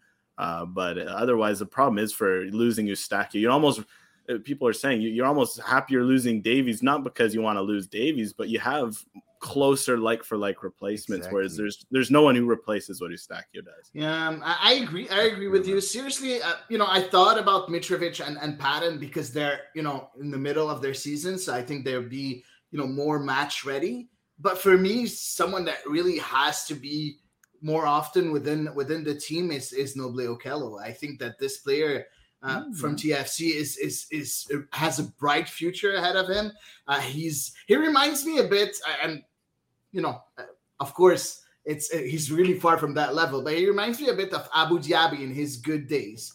I think he can reach that potential. He can reach that level at one day if he continues on working hard and be that kind of player that really plays a bit deep, but is able to go forward also. Abu Dhabi used to go a bit forward a bit more often. Pretty sure, Michael, you remember Abu Dhabi, the good Abu Dhabi, not the one that's injured, that's been injured for like 5 years in the last 5 years of his career, right? Yeah, I think you've probably got more chance of having someone like Okello because I think it might be a domestic guy that they add for that depth, just because I do worry that there might be a couple of surprise omissions on this, and it's easy then to just put it down to COVID or whatever, or travel. But someone like Patton, Ross County are in a relegation fight just now, and I'm pretty sure they're not going to really want their guy flying away for a couple of weeks. And little niggles suddenly appear, or injuries, or, he's had this test, we have to wait and see what the results are. I think, there could be a few surprises, and I think it could be bulked up by MLS guys or CPL. Well, it's good. I'll hop on that point because it's a good one from Michael, and it's something I've been researching. This window is such a complication because for the first time, in a while, a lot of big leagues aren't pausing for this break. So they do have to release their players. It's an official FIFA window. But because UEFA isn't actually having a window this time, a lot of the European leagues, I think it's, just the Premier League, the Bundesliga, like the big leagues are stopping. But the Portuguese league is still going. The Scottish league, like Michael mentions, the Belgian league. Canada has a lot of players in those leagues. So I also do wonder if some teams are going to flex their muscle because, yes, they're mandated to release it. But, yeah, if you're Ross County, you say we're in a relegation battle. We want to keep Harry. Canada says we want him. Well, what's to say, in 3 months when you need Harry Patton, all of a sudden he's conveniently got, ankle injuries every time the window comes around, or I guess now you say he's got, he's in COVID protocol or something like that. So if you're Herdman, I think that's probably one of the biggest reasons why we've waited so long for this squad. We're 4 or 5 days out from the game. We haven't heard anything. It's because if you're John Herdman, you're probably working the phones, negotiating with teams, say, okay, we need this player. Well, this club's like, we also need this player. We want to play ball. And it's kind of one of the things we see in modern international soccer, where there's this. Before it was pretty simple. You call a guy, he comes in, he plays. Now it's okay. You have to manage these relationships with clubs, and I think it's going to be such a complication that we're seeing already rear its head. And like Michael says, I think when the squad drops, we might see 1 or 2 surprises because of that. Yeah, and you see, guys, one thing, I was just checking on Harry Patton, and, the last time he really played and was on the pitch was on the 15th of December. The last 4 games, he hasn't been even on the bench. And I don't see any injury reports. So, maybe Ross County will not be that hesitant into releasing him because he's not playing anymore in the starting 11. I don't know. I don't know but if then, what's his form like? Yeah, that's the thing. Yeah, exactly. Like a lot of the Scottish clubs have been hit with COVID outbreaks, so you don't know. He maybe already had something like that because a lot of it hasn't been announced. I know my team in Scotland were down to the bare bones, and they still had to play games because they were hit because they had an under-20 team. Okay. If they didn't have the under-20 team, they wouldn't have had to play. So they were penalised for having an under-20 team. So Ross County obviously have an under-20 team as well. So, I mean, he might be missing for a reason, or maybe he's had a knock that we hadn't heard about. But okay, interesting. So, guys, I got a question. I was looking it up. I didn't find it anyways. Is it going to be full crowd in San Pedro Sula? Is there any restrictions for anyone knows? I don't understand enough to try and figure it out. And honestly, like, let's face it, these restrictions can change like on a dime, right? Exactly. So at the same time, like what we talk about tonight could not be true tomorrow. No, because obviously there's the San Pedro Sula factor when we go over there. It's always very difficult. You know, playing in a half empty or empty stadium would definitely help us a lot. But still, you know, it's always tough to go to Honduras. We know, well, history has shown it by the past. We won't go back on that. But I mean, if you look back at the game, it was our first qualifier. It was the 1-1 draw with Honduras. Not a great performance by Canada. What do you expect against Honduras? And with the omissions of Davies and Eustachio, do we think about some tactical twitches? And, you know, obviously there's a very physical aspect of the game against Honduras. All this combined, how should Canada approach the game, generally speaking? Hadi? Listen, I don't know why, but I think it's time for Canada to use something else than the back three formation. I would love to see a 4-4-2. I know that it's maybe not the time to really change, your tactics, but with Davies not here, Eustachio not here, playing with three midfielders, it's going to be a bit tough. Because you're not sure who to put, like you guys mentioned a bit earlier. So I think a 4-4-2 would be wise, because you could put Larin and David up front, and in the middle you can put Hutchinson and Kay, and on the wings you do have some players with Buchanan that could be, of course, will be a starter. He gave an assist today, if I'm not mistaken. So that's pretty nice, and the back four, I think it would make sense to go with a 4-4-2. And I think that every time we've had, and I think we talked about it, Alex, in your pod when you invited me one day, when we play against the strong teams, we have a tendency to play with a 4-4-2, and we're pretty good with the 4-4-2 system. I don't know if you guys agree with me, but I would go with the 4-4-2. I think that the 3-5-2 or 3-4-3 is not really what we need now with the players missing. I mean, it's a good point. I mean, if I'm going to return first to, like Sam said, first time they played Honduras, I think it was a great learning lesson game. I think obviously looking back, you wonder, what if they could have won, where they'd be now. But I think they learned a lot of lessons. I think they learned that, these teams are going to be physical, even if they're maybe not the most, especially a team like Honduras, who this isn't the Honduras of 8 years ago, maybe talent-wise or system-wise, but they're still always going to, they're going to give you a fight. And I think Canada, they kind of learned a lesson. If I'm not mistaken, they kind of came out that game with the 4-2-4. They kind of played Buchanan, Davies, Larin, David. They kind of went for what I like to call, they put all their Avengers on the field. But then the problem was no one got them the ball. They struggled. It was a 1-1 game. So I think if I'm looking at this game, I agree with you, Hattie, in the sense that I would like to see a back four. But also, for me, I'd like to see, if at the same time, what we learned in that game is I think you need to put a three-man midfield, because the problem is Canada only played the two of Eustachio and Hutchinson, and they got dominated that game physically because it was just, they had too much work to do. The Honduran midfielders were just too physical. And now we have to remember they're going to be adding in Albert Ellis, who didn't even play that game. So if the formation I'd probably play if I were Herdman was a 3-5-2, just so you can still get your three midfielders. You can get that back three. And most importantly, you can get two strikers. You can play some combination of David, Larin, Ugbo, whoever you think fits best into that. Just because I think if you're Canada, you want to dominate the midfield against Honduras, but B, you don't want to get hit on the counter, because last time when they played, they didn't get hit on the counter, so they ticked off one of those boxes, but they got dominated in midfield. Yeah, no, I'm Team Alex on this one. Yeah, very interesting. I'm curious to know who would be your midfield, like the three midfielders that you would choose in the 3-5-2. Would you go with Eustachio, Hutchinson, and Piet, or who? Let's say, obviously. I mean, Hutchinson. That was like Hutchinson, K, and Piet. Sorry, that's what I meant. Yeah, no, I think with what you have, I think the two Hutchinson starts for sure. He's in form, and I think. For me, I pick Osorio just because I think they missed someone like him against Honduras, that kind of link player from, all their quote-unquote Avengers to the midfielders. So I think you put Osorio. And between K and Piet, I think you start with K, and then if it isn't working, you bring in Piet. Just because at least with K, Osorio, you got guys who can move the ball forward, and Hutchinson can kind of hold things down. But if it's not working, okay, you bring on Piet, and you kind of go more defensive with Piet, Hutchinson, and Osorio just in front of the Interesting. two. Yeah. Interesting. Or I would even the thing is, go ahead.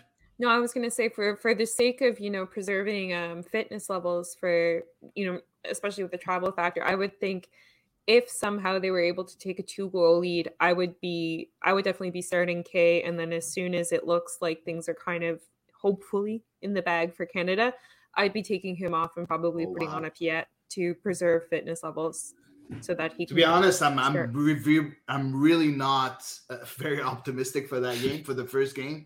Not at all. So I would go. You're traumatized.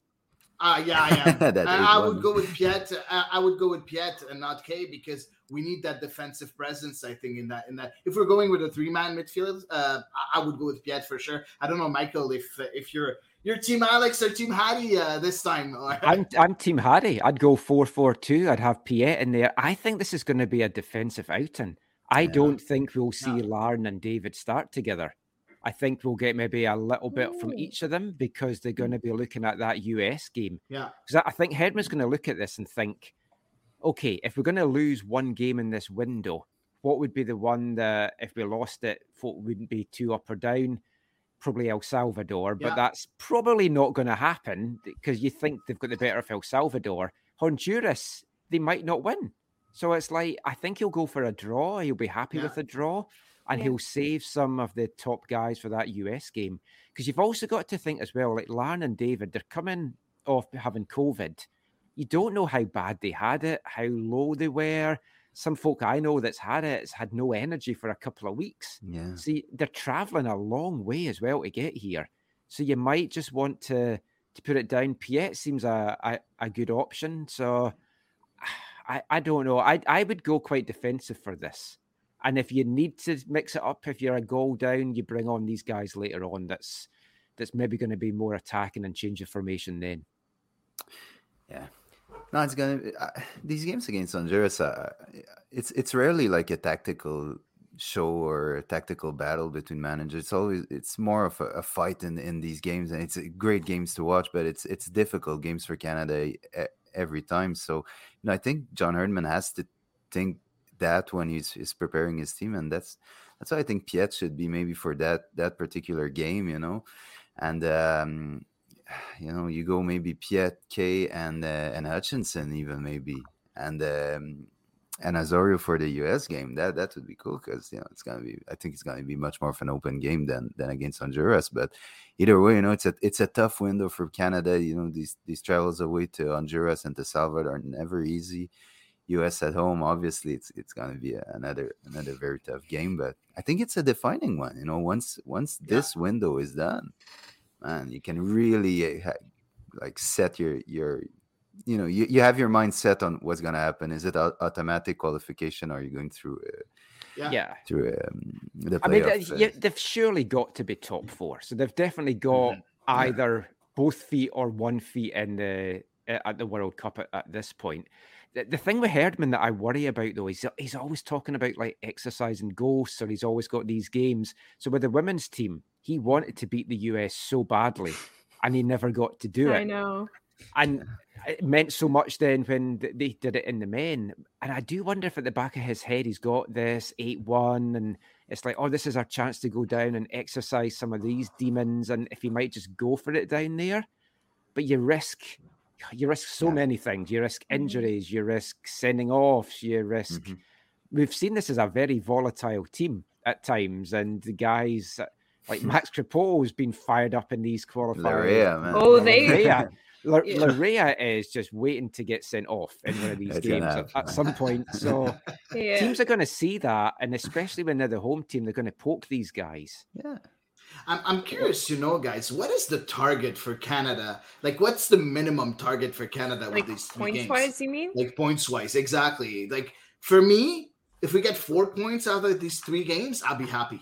I'll be a happy camper. I'll be with Davies and Eustachio missing. For me, 4 points is great. That means that we win at least maybe Salvador, get a draw against the U.S., or maybe win in Salvador and win against the U.S. and get a draw in Salvador. I'm not really high on San Pedro Sula. I'm pretty sure we're going to lose there, but that's my opinion. But I think 4 points will be pretty good for Canada at this stage of the competition. What do you guys think, Sam? I think the objective is 5. Because we've not lost yet, so I don't think you should lose. No, you should never, But I think it's fair to think that 3, you get a win and you shoot for 2 draws. Hopefully you win one of these projected draws and you go out with 7 points. But I think 5 would be acceptable. But still, you're top of your group, so you have to think that way. You have to think like you're bossing the group, and you want to go out there and win every game. But the situations are that probably our 2 best players are out right now, so I think 5 points should be acceptable. Yeah, I think that with VAR coming in to the CONCACAF qualifiers, Canada has been hard done by, to be honest, on several calls, like really dating back to the World Cup. I am salty. Okay. And so I think with VAR coming in, I think Canada actually might stand a chance of getting some of those more iffy calls going in their favor with some additional review. So I'm going for 6 points. Yeah, I'm going 5. I think I agree with Sam with 5. And I think as long as you don't drop any points to any teams, you're going to be in a great position. I think if you look at 5, just, it doesn't even have to be against anyone. The nice thing is if you drop points to the U.S., that's fine. They're probably going to make the World Cup. And, Canada should all go well. You don't want to be giving up points to the Hondurases and the El Salvadors, at least not more than one. So I think if you have to go down there and make it a bar fight and make it a 0-0, that's good. It's going to. So I think 5 points is good. Plus, that would mean that I think if I'm not mistaken, Canada, the whole, you win all your games at home, pick up points away, they're over where they need to be on that. So if they get 5 points out of a window with 2 away games, 1 home game, they'll still be above the bar. I think 5 points would be a good pick up for them, considering the scope of games. And I mean, we could talk about the specifics of the game, beating the US, what that would mean, beating El Salvador, beating Honduras. Because, for example, one thing, I was doing the math. Did you know if Canada beats Honduras cannot mathematically catch them? That is something to consider. Like a point of pride. So actually, I was going to throw this back to you guys. I'll switch it up here. I know usually you guys ask me the questions, but I'll ask you guys the questions. Of course, go ahead. Because of that, do you maybe target different games? Because some people have been saying if you lose to the U.S., it doesn't mean anything. They're going to probably make the World Cup. You're not giving up points to a team that's in the race, whereas Honduras, they're last. If you give them a win, all of a sudden their hopes are revived. They're back in the fight. You win, you can mathematically ensure they're not a problem for you. Does that maybe change the games you prioritize in this window, and you go a bit harder for Honduras and El Salvador and try to get harder wins, and you maybe, not saying you sacrifice the U.S. game, but you go in and maybe you're not taking it like you did the Azteca game. You're maybe going in a little more dogfight, or is that you feel that's too risky of a game to play? It's just a curious question I had. A lot of people tell me that I'm very passionate. And I am very passionate. So for me, losing against the U.S. or throwing the game against the U.S. is unacceptable. It's our rival.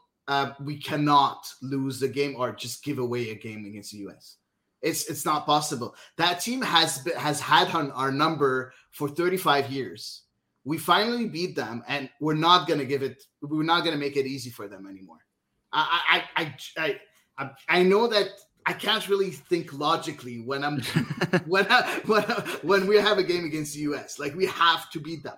Like, we have to do everything we can to beat them. And for me, even if, yes, if we win against Honduras, yes, they can't catch us. That's for sure. I completely understand that. But there's other teams there.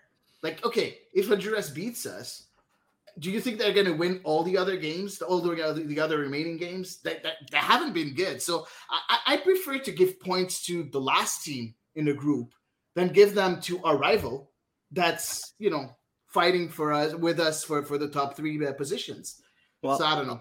I'll counter just by saying that Jamaica looked done and dusted. Canada did give them that point at home, and since then they've kind of climbed up the table. So it is CONCACAF. They have Albert Ellis, who in the form he is one of the best players in CONCACAF. I'm just saying. True. And Albert Ellis just scored a goal today with Bordeaux against Strasbourg, and a very beautiful goal, by the way. And he's a very, very good player.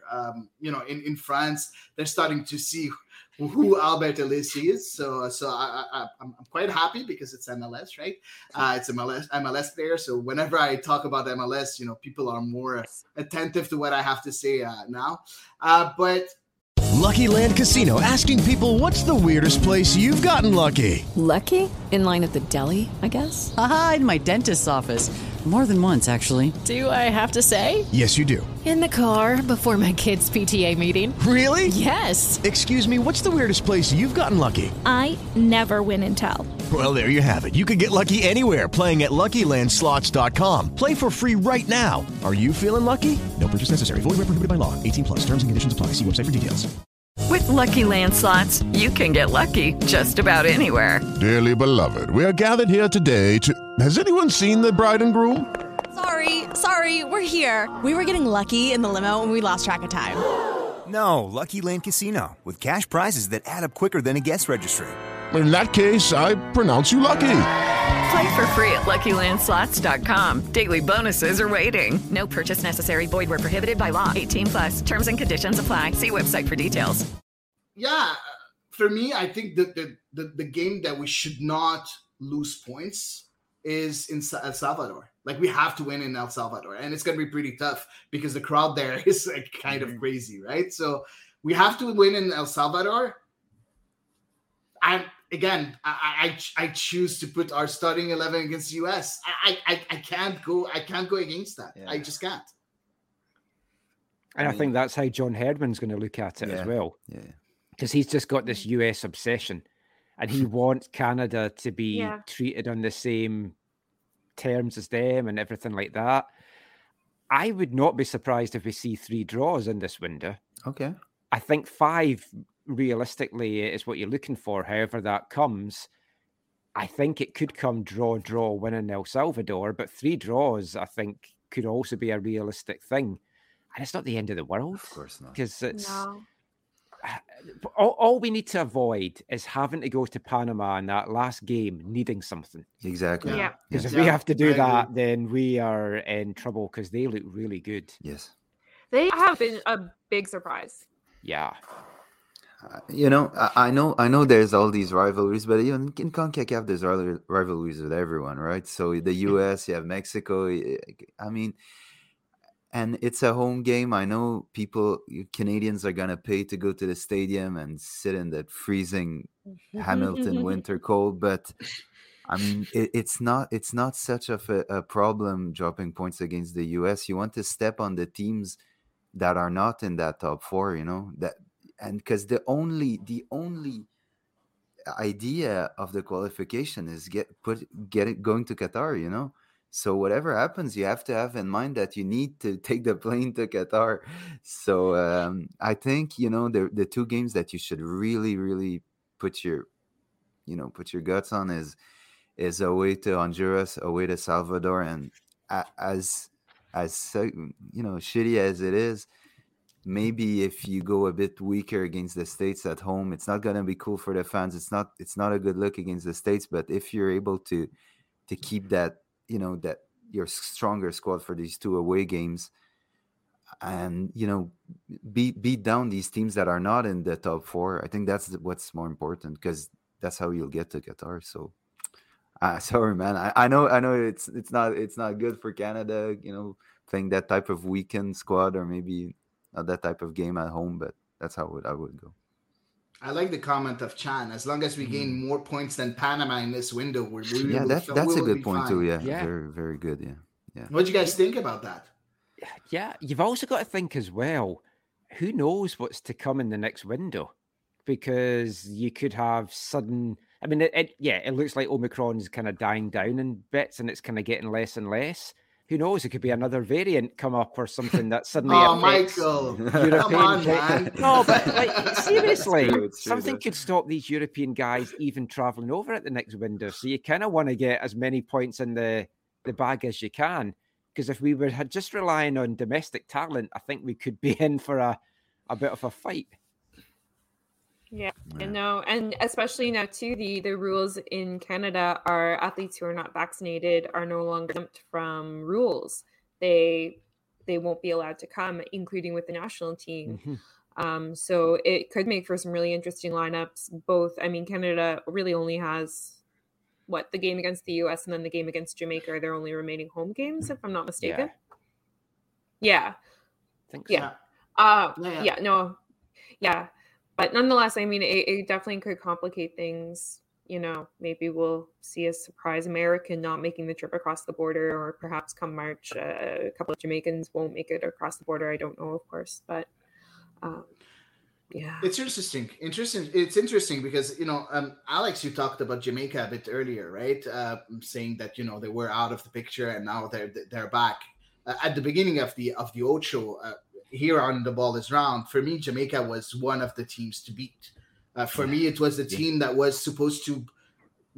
We were supposed to be in a battle with Jamaica for the third position.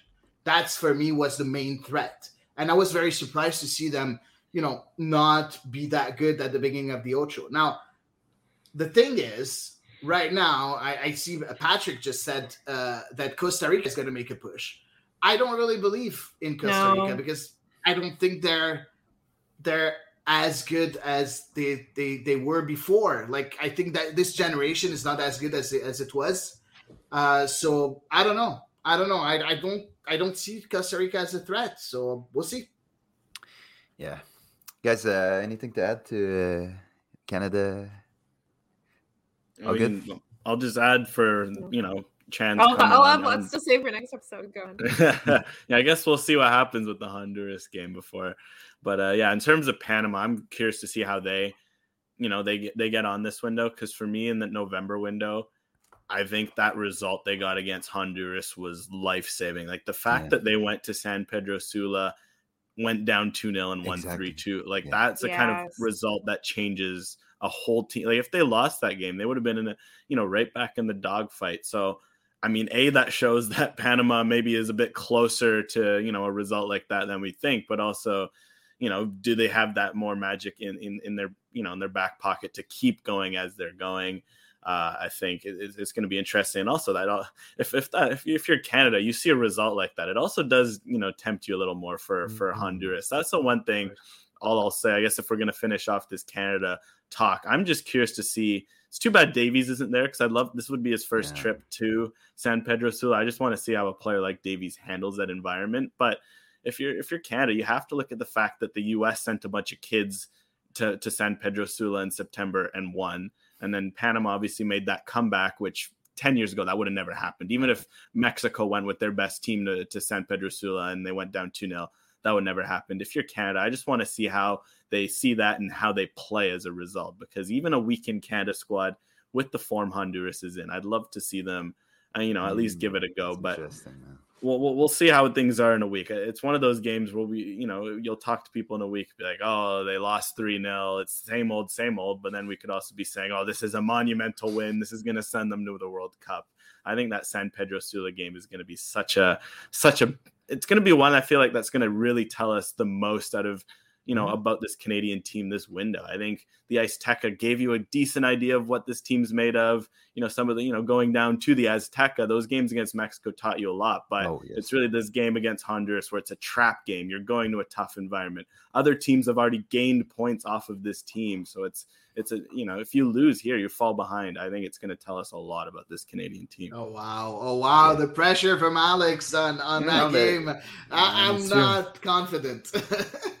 No, but one thing for sure, John Herman has the knack to surprise us. If you look at what the squad he put out at the Azteca and the way they approach the game, we were previewing it. We were almost talking about parking the bus and a 5-4-1 or something, and he just went out, guns blazing, attacking. So, I mean, I'm sure he's gonna have a surprise or two up his sleeve for that game in San Pedro Sula. That's what makes it very interesting to follow the national team these days, guys. Let's move on. Steph Labbé is retiring in April. Yeah, beautiful message she put out. I don't know, guys, if you saw it, but it was a really, really touching message for her retirement. So quickly, Steph Labbé, it's 85 games for Canada, 2 Youth World Cups, 3 Senior World Cups, 3 Olympic Games, 2-time Olympic medalist, Olympic champion, and what a legacy she leaves behind. And, guys, what's the impact that Steph Labbé had on Canada soccer in general, but also for the women's game, obviously, and for her position as a goalie? Oh God. Wow. I don't even know where to go, honestly. I mean, she's come so far. She played semi-pro in Canada. She played in NWSL. She played in Europe, in Sweden. She just did a stint with PSG, which was obviously ended by mutual agreement. So she's really, her career has been very long, and she's been all over the world. So for me, it's awesome as well that she's going out on top, like with a gold medal around her neck. I think it's wonderful, and I'm really excited for what she's going to be bringing, because I know she's a really strong proponent as well of bringing a pro league to Canada for women. And I really hope she finds some involvement in that. No pressure. Yeah, same as Diana Matheson, right? That's really working on that to bring a pro league in Canada. So I like that. I like that the former players are really, trying to do that and to achieve that. I'm pretty sure it's going to happen at one point. Now, for me, Steph Labbé, she's been amazing with Canada. For me, she was a bit on a downhill before the Olympic Games, and she had an amazing tournament during the Olympic Games. And you all know, guys, I've said it numerous times here on The Ball Is Round. For me, it was time for Stephanie Labbé to leave her place for Kaylin Sheridan. For me, Sheridan was supposed to be the number one. We saw it in the She Believes Cup where Sheridan was supposed to be the number one, and then she got injured in the first game, and Labbé came back and had decent performances and, claimed her spot back. And, that's what I like about Steph Labbé. Every time you think that she's down, she went right back up and she fought a bit more, and she got her place again. She claimed her place again, and deservedly. And I think that right now Canada doesn't have a problem between the sticks to use your to use your website name, Alex. But I think that Sheridan is going to be great. Also, she's an amazing goalkeeper. She's been awesome in the NWSL. But yeah, thank you very much, Steph Labbé, and thank you for everything that you've done. It was amazing, and now it's time for the youth to come and take your place. Yeah, it sucks to lose someone like Stephanie Labbé. I think certainly on and off the pitch, she was a big part of the Canadian team. Yeah.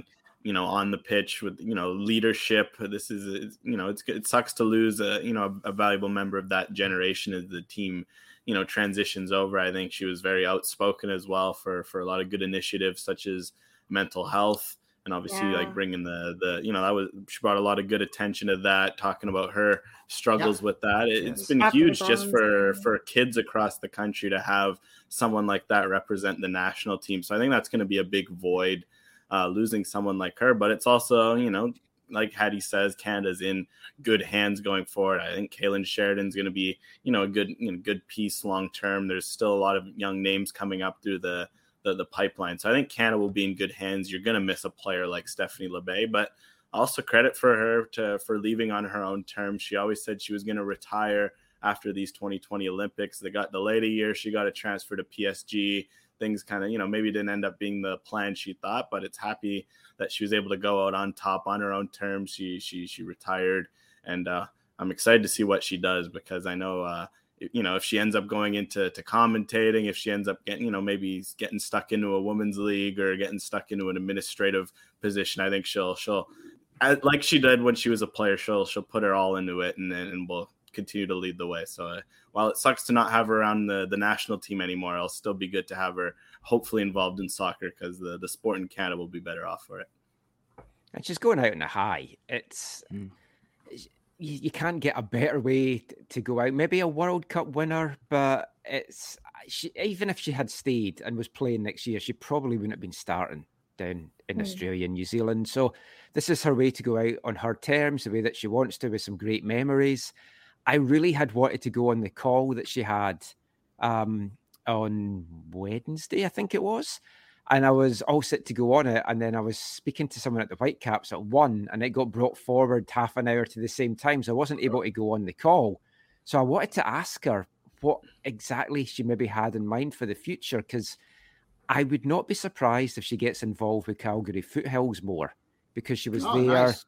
And she wanted to play USL as a female player in the men's league. I don't know if you remember that. There was all the kind of controversy over whether they would let her play and stuff. And she was really kind of trying to push that, look, break down these boundaries.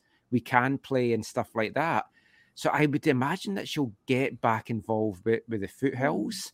And I would also imagine if there's a pro league in Canada, the Foothills are going to be one of the proponents of that league. So it would be interesting to see what she does there. I still think it's going to be hard to get a pro league up and running in Canada in the next couple of years. I think it's kind of baby steps with like League One BC. We're going to have 7 female teams coming in here in May, and then 1, maybe 2 NWSL teams. I think we could still be a long way off from having a pro league, but Foothills need a place to play. I think they're going into the USL or something. I'm getting all these mixed up, but there's a. It's not this new league that was meant to be this Canadian division that they were having. I think they're going into the UWSL, I saw. So Foothills are involved in that. So I would not be surprised if she's involved in that. Interesting. Yeah, really interesting. Yeah, I think she had a big impact on Canadian soccer, and really, like you said, Alex, her advocacy for mental health, and she was very open about her own struggles, talking about depression, her panic attacks that she would have at the Olympics. And I think she even said that 2 days after the final, she was like in a dark room, not moving for like 48 hours because of all the pressure that she went through during the Olympics and stuff. So it's very rare you see athletes become as clean as how they feel about their profession and what it does to them. So I think that's very important. And she was such a good footballer too, fantastic goalie. So the only thing we can say now is thank you for the memories, Stephanie, and I'm sure we're gonna see her again. But it was fantastic to see her on the pitch, and what a way to go out with that Olympic gold medal around her. Yeah. And she had a very, very important part to play in that team. So that was really cool. So yeah, I think we're done for Labbé. Anything else, guys? Yeah. Can I just ask you guys, were you as stunned as me that she didn't win goalkeeper of the year? Oh my God! Yeah. Let's talk about that. You're right. I thought she was a shoo-in. I genuinely did. To have that performance in an Olympic gold medal game and with a freaking still don't win it on your face. Oh yeah, that is awesome. No, I was really surprised. Yeah, honestly, really. Canada in general was so robbed at the awards. Oh yeah, for Bev not to make top 3 No. But you've got an international coach that failed with 2 countries and didn't win anything, is nominated in the top 3. It's baffling. And Christine Sinclair not even being mentioned in a Ballon d'Or race. For me, it's unacceptable. She won the Olympics. She won the NWSL. Like, what do you want more? What do you want more? Exactly. Of the major awards for women to win in that year, she's exact. Oh, I can't even. I don't know. It's like I know Sink got that award, the best, the special award. It feels like, we should do something for her. Yeah, make up this award. Yeah, it's like not it's like in the Oscars. It's like in the Oscars when you get the career award, whatever it is. It's just you've never been good enough to be the best, but you've been really good. So here's an award. I mean, it's just like the Ballon d'Or. I mean, that one's okay, a little tougher. Canada's more of a good team. It was always going to be hard. Whereas Sinclair, this wasn't one of her best years. So if it would have been one where she won it, you would be happy for her, but you also feel like it wasn't deserved. I think personally, Ashley Lawrence had the best shout out of any Canadian for the Ballon d'Or. Yeah. For me, the two that really irked me, obviously Bev Priestman. Well, all three, I guess. It was the Bev Priestman at head coach. Mm-hmm. It was the best 11, which was just farcical. The fact that fun story, but that was a popularity contest. Yeah, the fact that Alex Morgan was making it in the team, there could have been Carly 3 Canadians. Yeah, Carly Lloyd. Man, I was like, she scored all her goals in testimonial matches this year.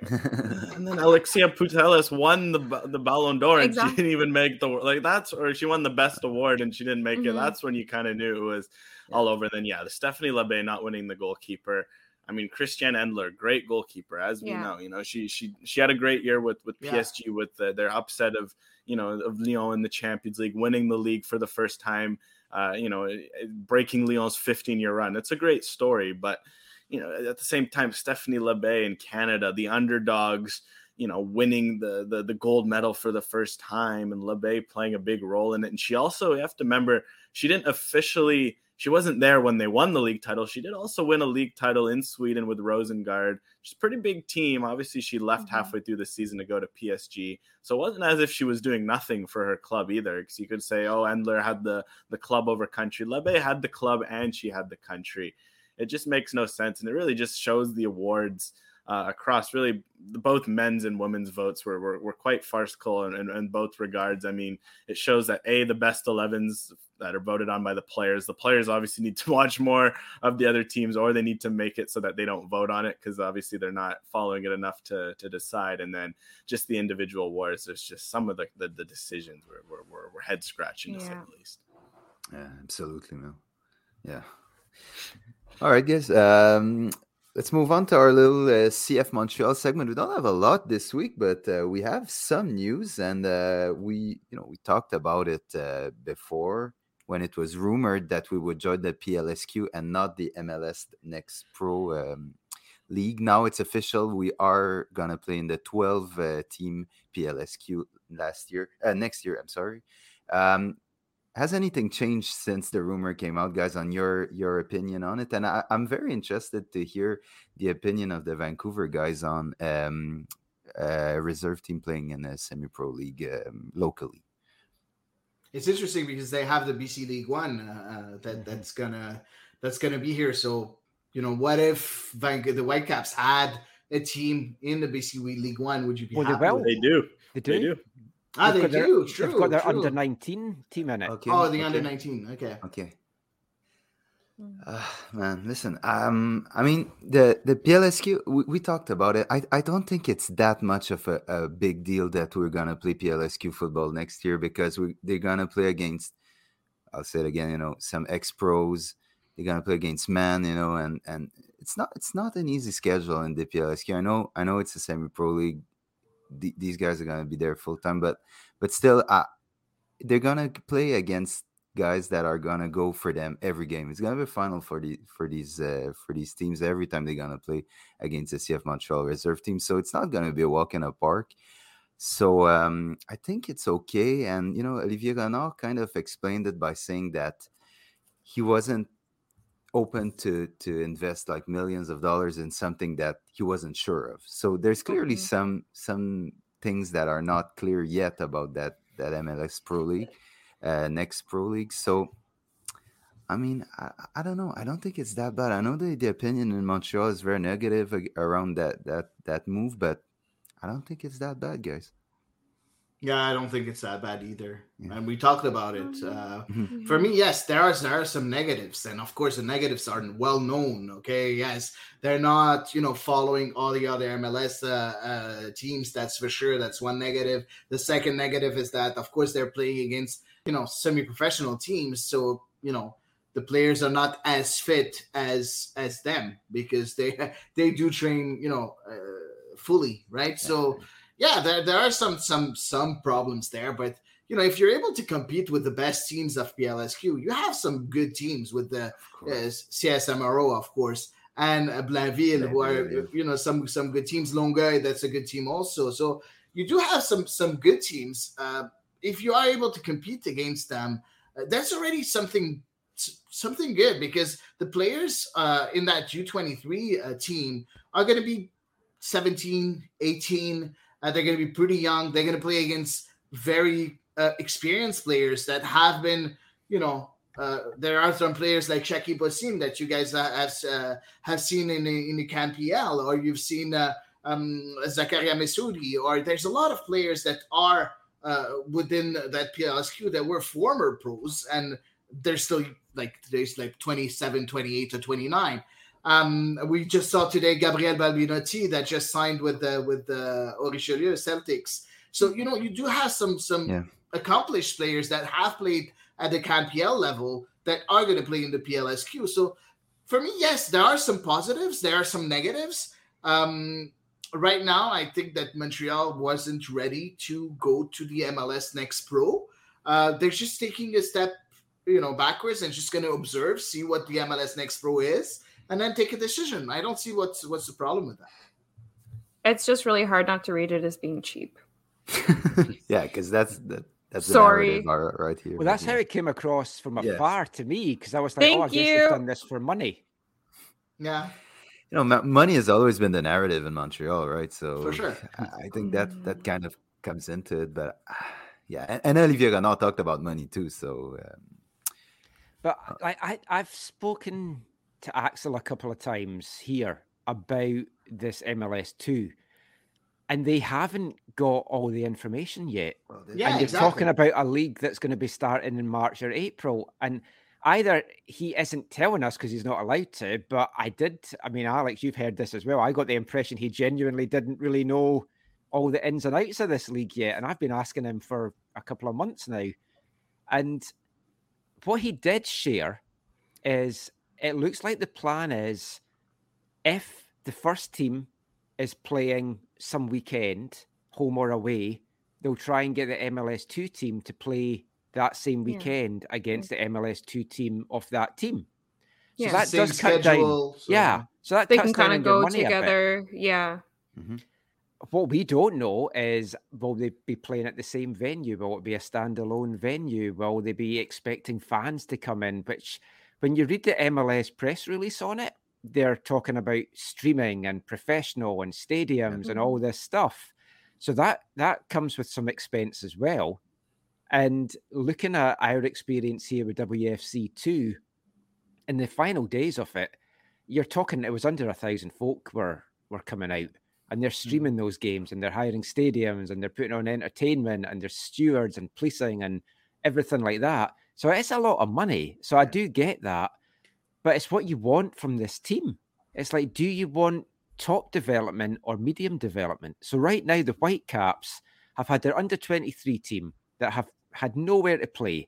They've played friendlies, they've played local college games, they've unofficially played games that they're not allowed to talk about for various reasons that I won't go into. Okay. It's all NCAA rules and stuff. So they're going to be in this MLS2. The Whitecaps under-19s are going to be in League 1 BC. Right now, the under-19s are in the Fraser Valley Soccer League here, which is an amateur league. And there's two amateur leagues in the Lower Mainland, the Vancouver one and the Fraser Valley one. And the Fraser Valley one is a poor second to the Vancouver one. But the Vancouver one wouldn't let them go into the Premier right away. And they felt, well, we don't want to be in Division 1 there. We're going to not be tested. So they've got into the Fraser Valley, and it's not a great quality. And they're still only the third best team in that league. And it's like, that's concerning as a starter. So maybe the under-23 should have gone in that to be more competitive.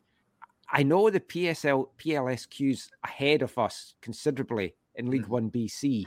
League One BC here is going to be quite a weak first year from what I'm kind of gathering from it. And it's only going to be a couple of years before we are strong. So maybe that is a good test for you guys. And cost effectiveness, you're maybe going to get the same benefit out of it. Maybe you can play the odd friendly against an MLS2 team when they come up to play in Montreal. And Alex, anything to add? Well, I mean, I just to kind of hop on. It's kind of, there's so much uncertainty with this MLS too, where it's like, I think a lot of us, even on myself personally, at times you're kind of looking at what it could be, or at least what we want it to be, at least what it should be. And we have to remember there's so much uncertainty. There's still rules coming out about how it's going to work. If you're the Whitecaps, I remember talking last year to, I guess at the end of 2021 to Axel about it. And they're like, he's like, we have to still decide if we want what our branding is going to be, where we're going to play, stuff like that. You don't do that overnight. You don't just wake up in the morning with brand new branding and a stadium. And like, there's all these important key details that need to be hashed out. And it's January 23rd and they're supposed to kick off in 2 months. So like Michael says, there's so much uncertainty, whereas I think it's not the end of the world if Montreal isn't there for a year. I think ideally, if you're MLS, you're probably a bit pissed off because you kind of want all your clubs to be involved when you're making a move like this. You want to be unified on that regard. The more teams, the more theoretically competitive it is, et cetera, et cetera. But if you're Montreal, obviously they've assessed what they saw and they didn't believe that it's right. And, like you say, the PLSQ is such a highly regarded league across Canada. You look over, like Michael says, for League One, you look at some of the teams. There's going to be a lot of good players, but there's also going to be a lot of, uncertainty of what's the level going to be. You still have to figure that out. So I think it's one of those, if it's almost like damned if you do, damned if you don't kind of situation for Montreal. If you join, you maybe end up regretting it. If you don't join, maybe you don't end up regretting it. But at least now they've got a stable situation with the PLSQ, and then they can take that chance to, in a year, see where it's at. I mean, I myself personally, I hope this MLS second team is a success, just because at least from a Vancouver perspective, there's a whole generation of players like, just to throw out examples, you see Damiano Pasile make the bench yesterday for Venezia. It's a big deal. Had there been a second team, he could have been playing for the Whitecaps to start the season, because he was kind of stuck in this no man's land where he was too good to play with his peers, not good enough for the first team. Where do you go? That's where a second team comes in. So personally, I want to see this league succeed. I want to see, the Whitecaps have the next generation of kids not end up like your Pasiles, your Colines, your guys who are kind of spread all over the your Faccineris, even that kind of 03-02 age group where they've kind of just been in no man's land. But at the same time, if you're Montreal, they've got a good thing going. They've been taking care of, their younger players. They've been loaning a lot more out to the CPL. Yes. They've had them close by. They did have that second team before. So if you're Montreal, I'm not too worried, say. And Sirwa's coming to Vancouver. So there we go. Just a question for Marco Telehuro. Do you expect them to win the PLSQ, Eve? Pessimistic Eve. I mean, I honestly got it. I don't know. I truly don't know. Because we generally assume that the PLSQ teams will come in with a point to prove, very much wanting to beat them. Of course. But logic dictates that if you're in the academy of a major league soccer club, that you should have the out and outright talent and the regimented coaching and, the full-time devotion to the sport. So I don't know if next year they'll win, but I certainly, if they're in the PLSQ next year, like the year, you know what I mean? In two seasons. Oh my God, sorry. 2023. There we go. That's the year. That's the year. I'm sorry. That's Time okay. is hard. I would think that they would be pushing for it probably in 2023. I expect 2022 to be a lot of adjustment. I think that they have to be within the top three. I think the league with Blainville and CSMRO, I think they have to be up there in the top three. Will they win? I don't think so. I think that you have good teams in the PLSQ, but we'll see. I don't know, Sam, if you're someone that really played against a lot of those guys. So what do you think? Well, they're competitive guys. So even if they're almost they're in their 30s, they're gonna go out there. But it's not even that. It's more like the thing is that the academy is, well, the reserve team isn't in the PLSQ, in my opinion, to win it. They're there to prepare to get to the level that they need to. So, for sure it's gonna probably be a blueprint of Wilfred Nancy's system. So they won't be like adjusting tactically always against the teams they're gonna play and stuff. They're really gonna they'll have their idea, I think, on how to get into it, and they'll stick to their ideas. So win, lose, draw, I think it's second nature for them going into that. It's more developing the players and testing them in certain situations. So I think this is the reason why they won't win, but they should have the talent to win it though. But I don't think it's the objective. I'm very interested to know who's going to be the coach, because they don't have a coach right now. I'm very, very interested. Patrick Leduc said that we'll know something in the next few days. So, and he also confirmed that CF Montreal will be the name of the team. So no return to the Impact for the people that thought that they could name the reserve team the Impact. It's not going to be the Impact. It will be CF Montreal. Where's the with it? For better or for worse?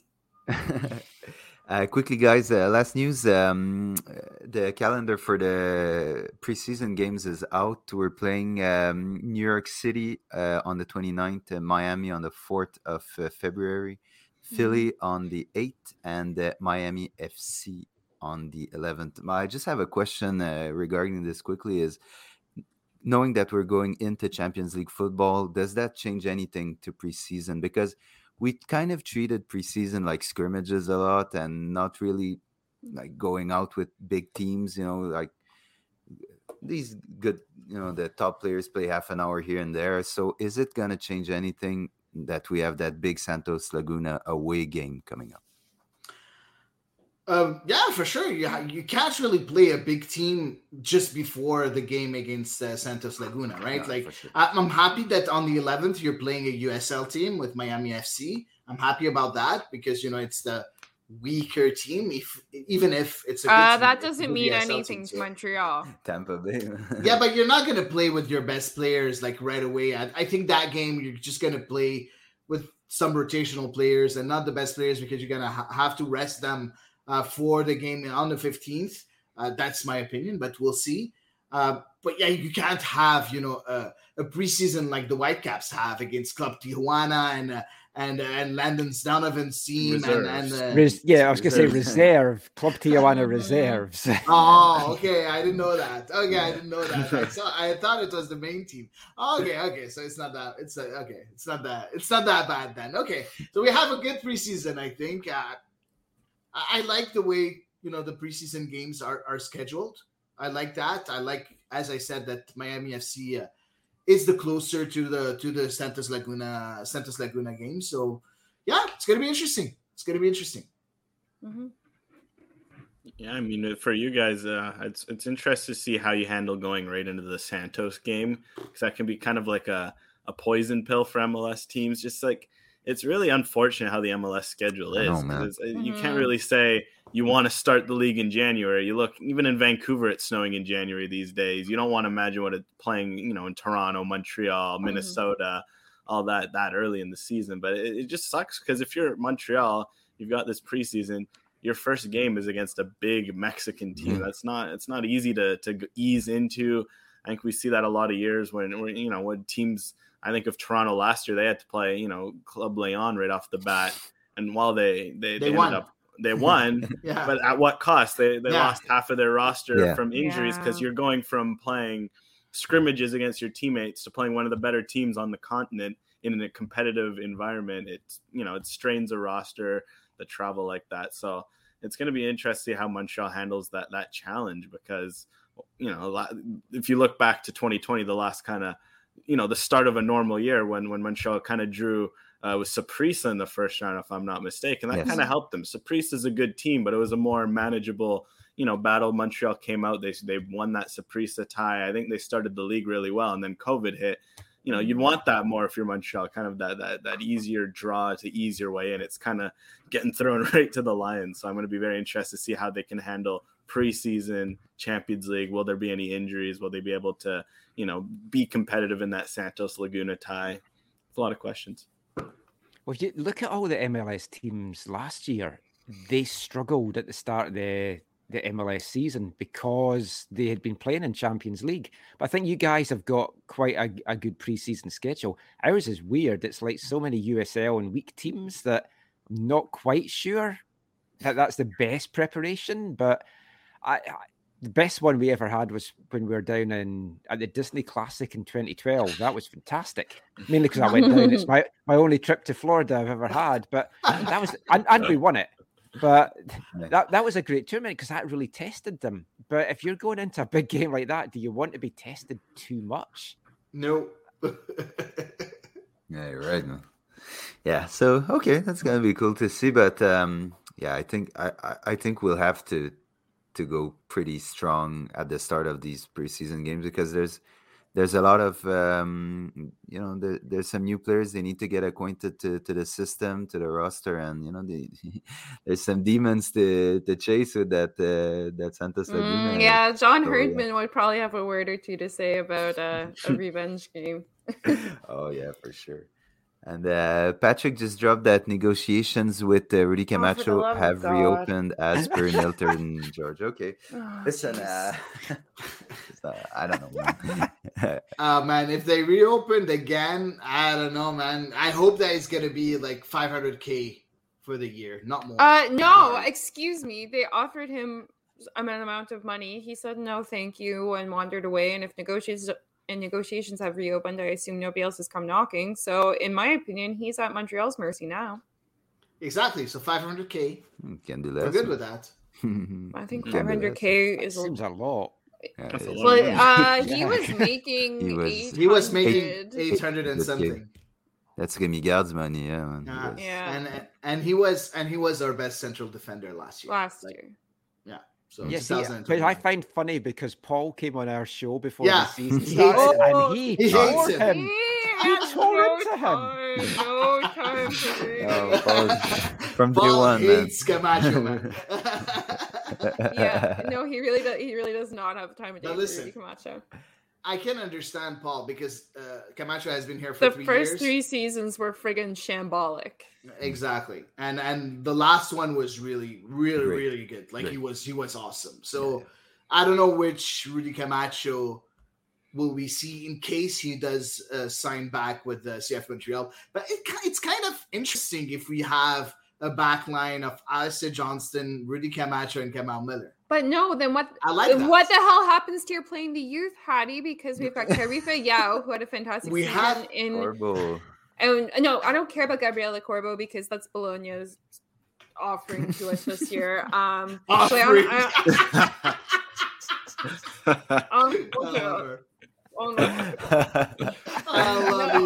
love her. She's so pessimistic and yeah. No, I mean whatever. That's nobody who they foisted upon Montreal this year. They foisted Lastilop Linen on us, and for some reason he's here forever. But no, but I mean they also foisted Sebastian Breza on us, and that worked out really well. So so to be fair, every now and then it does work out. But I think Tarifa Yao is due for a time. And to me, if Camacho comes back, then that takes valuable time away from players who had a really, really good season in CanPL last year. there's two things. Okay, first of all, Crepeau is going to come in and slot in as a fourth or fifth defender. I don't think he's going to be a starter, right? Fourth, fifth, even he looks so fit though. I know. But and second of all, I don't know if you guys saw, but Waterman wasn't at training. Yeah, and not injured, not COVID, as far as we know. We heard that it wasn't COVID.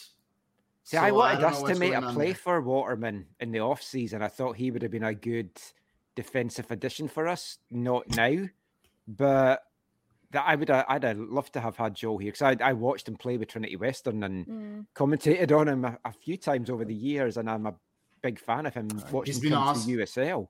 He really awesome grew last year. He was really good. Mm-hmm. He grew. No. Come on. He grew into being really good. Yeah. At the end, he was very good. Yeah, shaky start. Yeah. Shaky start. Yeah. But he did get much better better afterwards. Yeah, no, he really did. He took Kiki Strunen's place, basically. He was making more than $1 million. Yeah. Yeah, so, yeah. Well, I mean, I'm looking at Montreal. Or sorry, just the last play. I'm looking at Montreal from my perspective. I just want, like Yves says, I want to see Crepeau, Joel Waterman. I'm kind of, from my outside perspective. Right now, Montreal's going all in on the the Ken MNT backline. I want to see the Brock, Kamal Miller, Joel Waterman, Johnston, Crepeau. For me, the only reason is, if Montreal does keep Rudy Camacho, my only dream from my outside perspective is that he plays like he did last year, and then he actually does get his Canadian citizenship, because he is close. If someone was saying, he's been here for a while. If that happens, then okay, as an outsider, I wouldn't mind seeing Rudy Camacho if that means he can.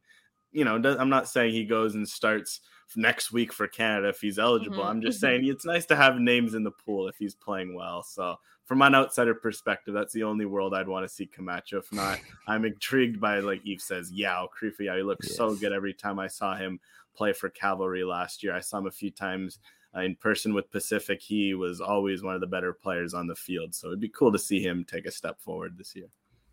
Yeah, most Thank definitely. you. Thank you. I'm with you, Alex. But we'll keep an eye on that news, because it's. I'm a bit surprised, to be honest. I thought it was done and dusted, but I'm rolling my eyes.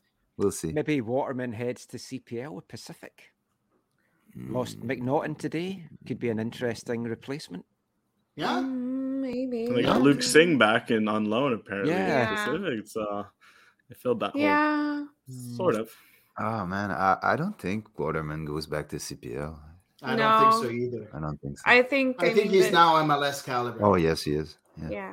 Even if he's even a rotational caliber, depending on who all it makes up the back line. But I think depending on how a defense sets up, particularly if they set up with a back three, I think he definitely has a place in the middle of the back three. That's my preferred position for him, as I have said 57 times. If he left Montreal, where would he go? Because he'd be an international on any other team. He'd have to go to a Canadian team, in my opinion. To Vancouver. I'd still take him. I just don't. We're then got way too many center backs. I know, that's like the one position where, Toronto, anyone? No, thank you. Really, man. No, they've got their DP Mexican center back coming in.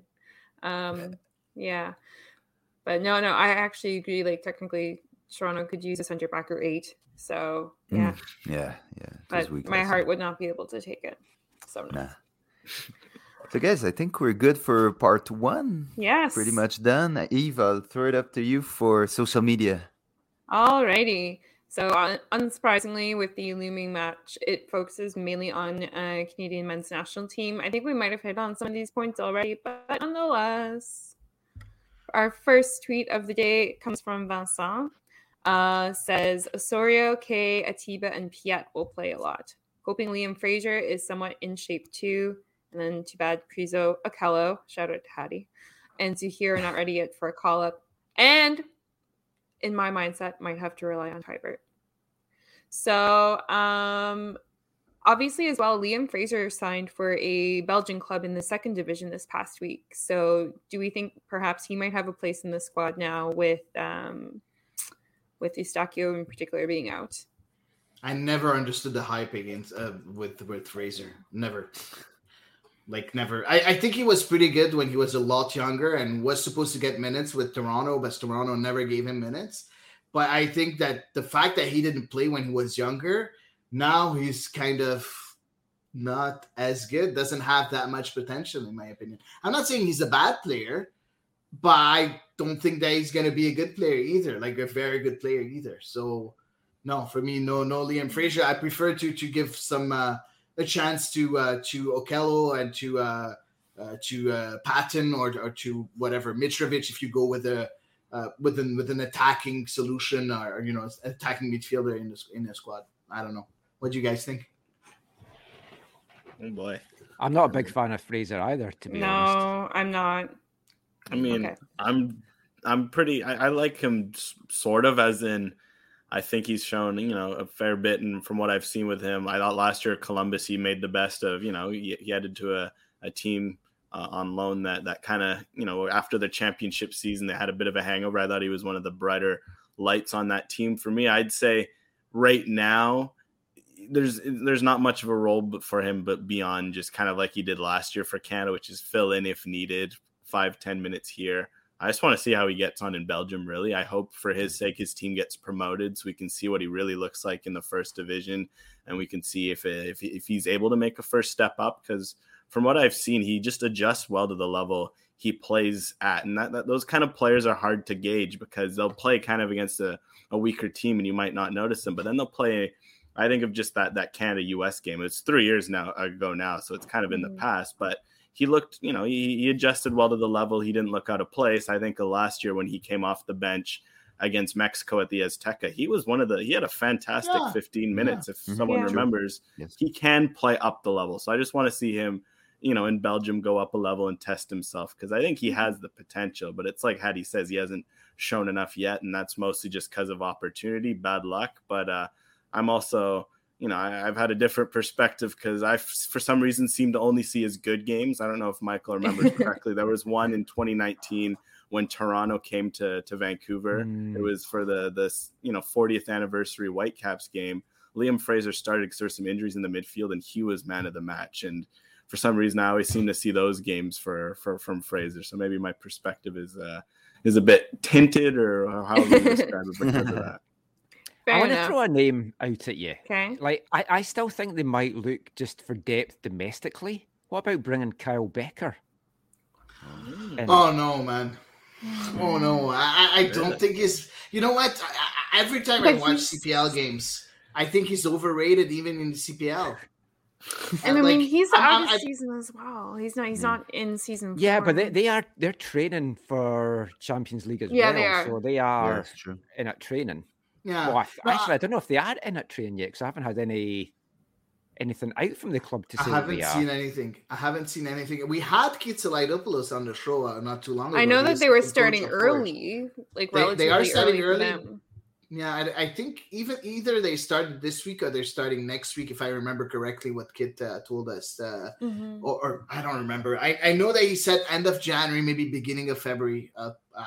You'll watch the game, the episode with Kitsilidopoulos, and you'll have an answer. No, but you know what? For me, Kyle Becker he's not a bad player. He's a very good player in the CPL. But getting Player of the Year for me, it's too much. And I don't think he's at the level of the Canadian national team. Not the Canadian national team that we have right now in 2022. Maybe a couple of years ago, yes, he would have his place in the squad, but not right now. We probably wouldn't need to play him, though. It would just be like as a backup. And they do 5 like to minutes do, at most. they like exactly. this token. Oh, look, we're recognizing the CPL with our squad. Look how good the CPL is. I understand where you're coming from in that regard, but let's just mention condescending at the end of the day.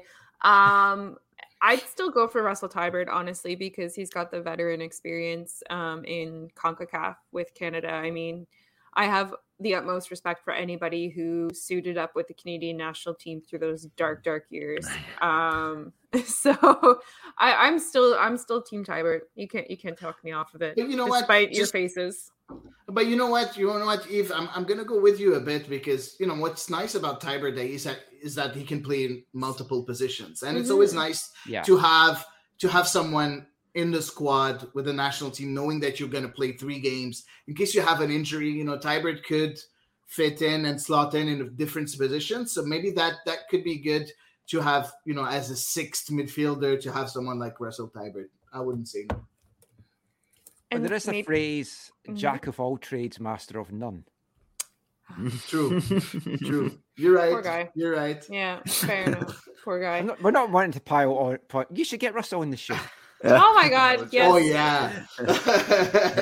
I think I'm gonna be sick when he's gonna be here.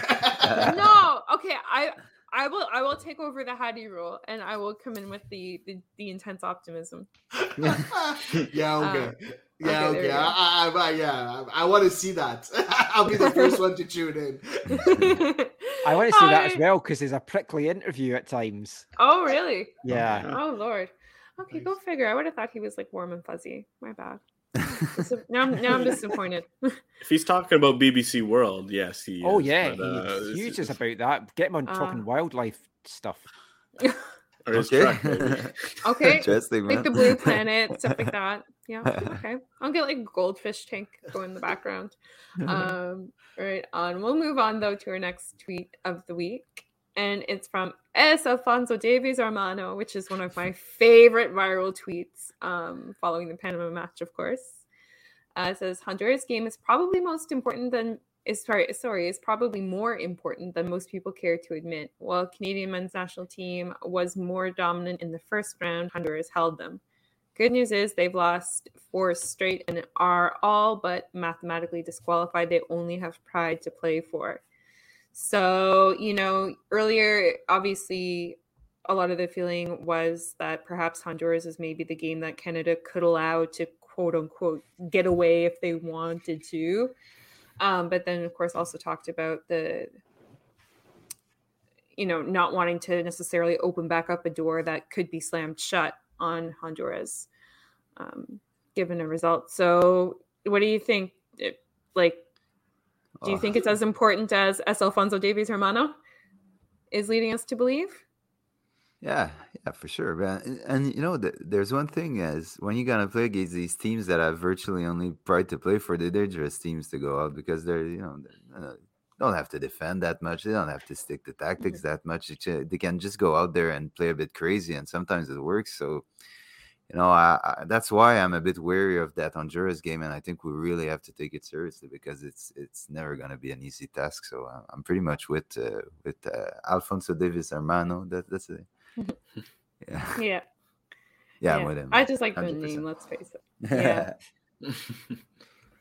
I mean, we kind of talked about it earlier in the show, Yeah. but what I guess kind of to add from what we said earlier, I think we have to remember we all kind of attack this from a Canadian perspective, so we're all kind of in a sense scarred, because if you look at it from just an outside perspective, this is a must-win for Canada, because if you want to make a World Cup, we talk about it, win your home games, pick up where you can away. Well, this is on paper your quote-unquote easiest away game. This is a team that's dropping points to everyone else at home. This is a team that's last in the table. They've been struggling. They fired their coach not long ago.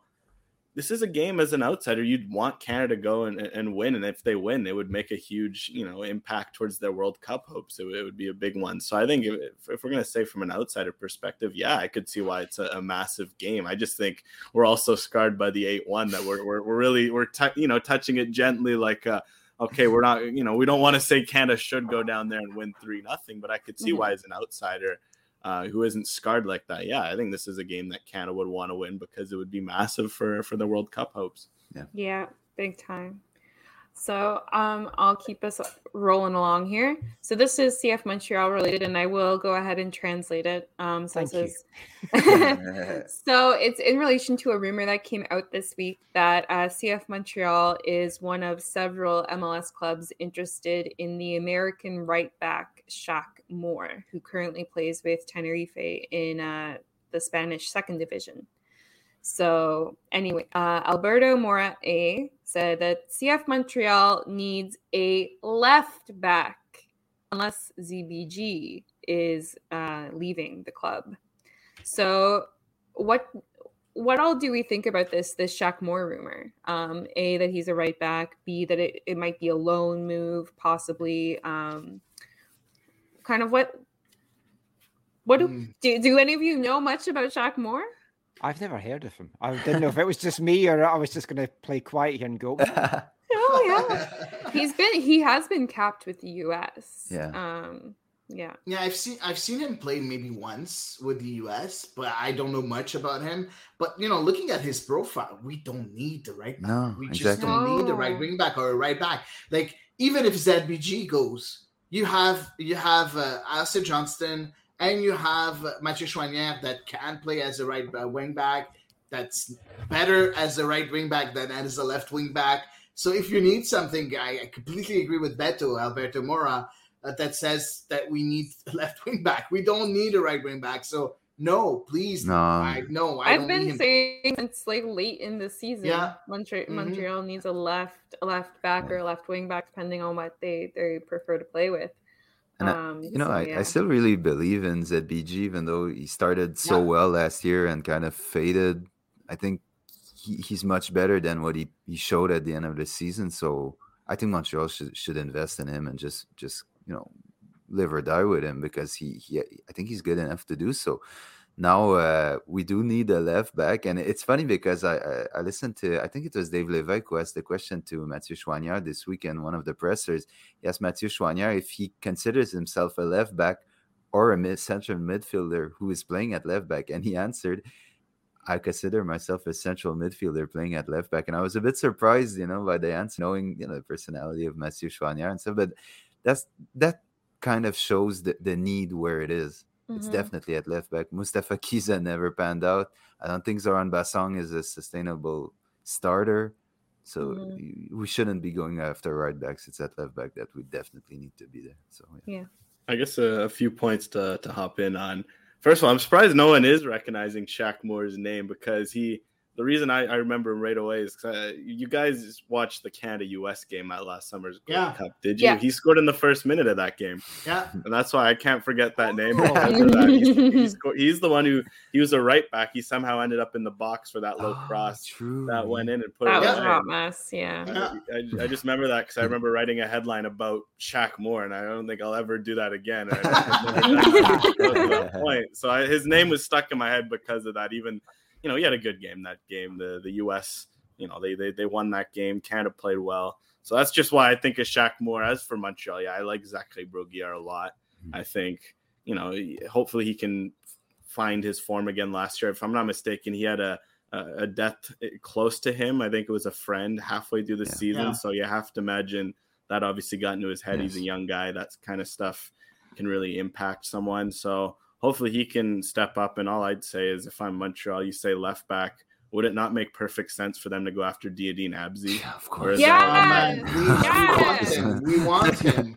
We want him. And we wanted Mohamed Farsi, but it didn't happen. So I was okay if we didn't go with Mohamed Farsi, because he's on the right-hand side of the field. Yes. I'm like, all I do is say to the left. I'm like, I'm going to have to, you know what? I live right by Olympic Stadium where they train. I'm going to get a boom box, and I'm going to play Beyonce. Like, to the left. And because, Olivier Renard's at training pretty much every day. So that's my new game plan, is to try to convince them some other way. No. So the giant cut out of Diadine Abzi's head. Just over the top. Don't put him. Actually, I'm getting my third dose at the Big O tomorrow. So I will probably be there at the same time. No, team has a holiday tomorrow. Darn it. Okay, I'll have to. Maybe I'll rebook my third dose. Man, I'm so pissed that I wasn't able to go to the training camp yet. For the people who are listening, the reason why I'm not there, and you haven't seen any pictures from training camp, my son has COVID, so I'm stuck at home. And I can't do anything. It's going to be for 10 days. I'm going to be stuck at home. So I'm going to miss the whole team. They're leaving on Wednesday, and I'll still be confined at home. So, no pictures, nothing from the training camp for me this year. And I really don't like that. Yeah, I haven't been out to the Whitecaps one yet because I wanted to wait till I got my third booster, which I just got last week. So I was all set to go tomorrow, and then I found out they're not training tomorrow. Yeah. Well, anyway, like I'm planning to reschedule mine just so I can get my. It'll give me some time to make my absy cut out as well. There you go. Yes. Alrighty. So yeah. Anyway, seems like we're kind of all in agreement that Shaq Moore might not necessarily be the best fit for Montreal. No. So awesome. Glad to hear it. With that being said, we have Rob Quigley, born 319 parts per minute. Interesting. This is related to the call-ups for the Canadian men's national team as well. So he says, I'd have preferred having Hoylett's bulk and experience, but the Canadian men's national team with David and the two other threats in front being, excuse me, I believe, if I recall correctly, it was Laren and Buchanan. And a solid back end will beat the U.S. by 2 goals. And so this was tweeted on January 21st for reference. So I believe prior to Eustachio's COVID diagnosis coming out. But Rob, despite obviously the absence of Davies, which was well known at the time, was still awfully confident. So he was answering to a tweet that said, the U.S. Canada will never be able to beat the U.S. without Alphonso Davies. So, and you know what? I can't make a bold statement like him saying that they're going to win by 2 goals. But I don't think that the fact that we don't have Davies, that means that we don't have a chance. I don't really agree with that. I think that Canada still has a chance even without Alphonso Davies. So let's wait and see. But we're not a one-man team by far. No. Exactly. No. And I mean, we talked about, the litany of players who may or may not be part of the window. Yeah. It'll be really interesting tomorrow. So, but 2 goals? You guys still confident? 2 goals? No, I didn't say 2 goals. On the sketchy Hamilton snowy turf? It's a stretch. If anything, all I'd say is, 2 goals definitely not. That's way too bold. I just say the U.S. doesn't always look that good away, partially because they never play away. They play away like 3 times a year because they host all the tournaments conveniently. Yes. That's the one advantage I think you do have if you're Canada. If they can lean into the home advantage and they, be all absurd about it, maybe 1 goal without Davies. But 2 goals, that's a very bold statement. I mean, it's especially the U.S. now, they've got most of their big guns back. I wouldn't be bold enough to proclaim that, but maybe 1 goal. I'll say 1 goal. Yeah, me too. I'm with you, Alex. Okay, 1 goal. Interesting. Mm-hmm. 1 goal for Canada, Eve, not for the U.S., okay? I know. I'm still calling you bold nonetheless. Yeah. Alrighty. And our final tweet of the evening, also related to, of course, the upcoming match. This was just following the announcement of Eustachio's probable absence due to COVID. He says, Piet Osorio, name at Rotor Todd Footy, said, the Piet Osorio Cavallini Super Friends are going to carry this window. Save this tweet. So which statement is bolder? Rob's previous statement or this particular statement? Rob's. This one. I'd say that one too. Yeah, me too. Yeah. I don't even know if all 3 are going to start, together or something. Nah. It's really Cavallini and Piet because Osorio's already kind of had a good, run. He scored in Mexico. He's usually getting a start. Yeah. Cavallini. Do we think he could score? The last time he scored, we have to remember was what? It was when they played March.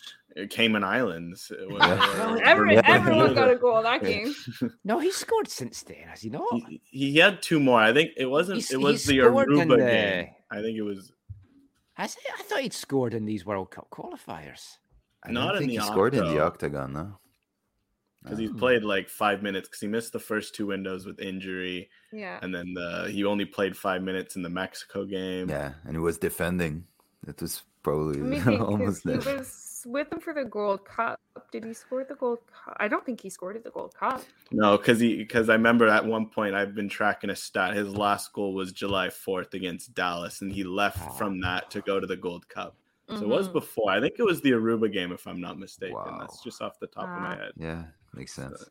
I'm looking at transfer market to see, and yes, he scored the last 2 goals that he scored were on the 6th of June, and he scored the 2 goals against Aruba. You're completely right, Alex. Okay, nice. Nice.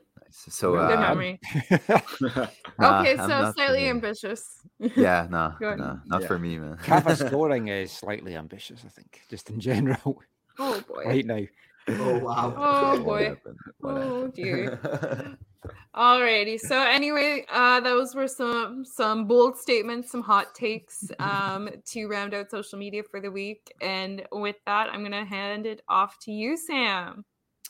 Yes, it's my turn for Hattie's favorite game, and Tristan too. Tristan, I'm not forgetting choices. So I'll let the bell ring, and we'll start right away.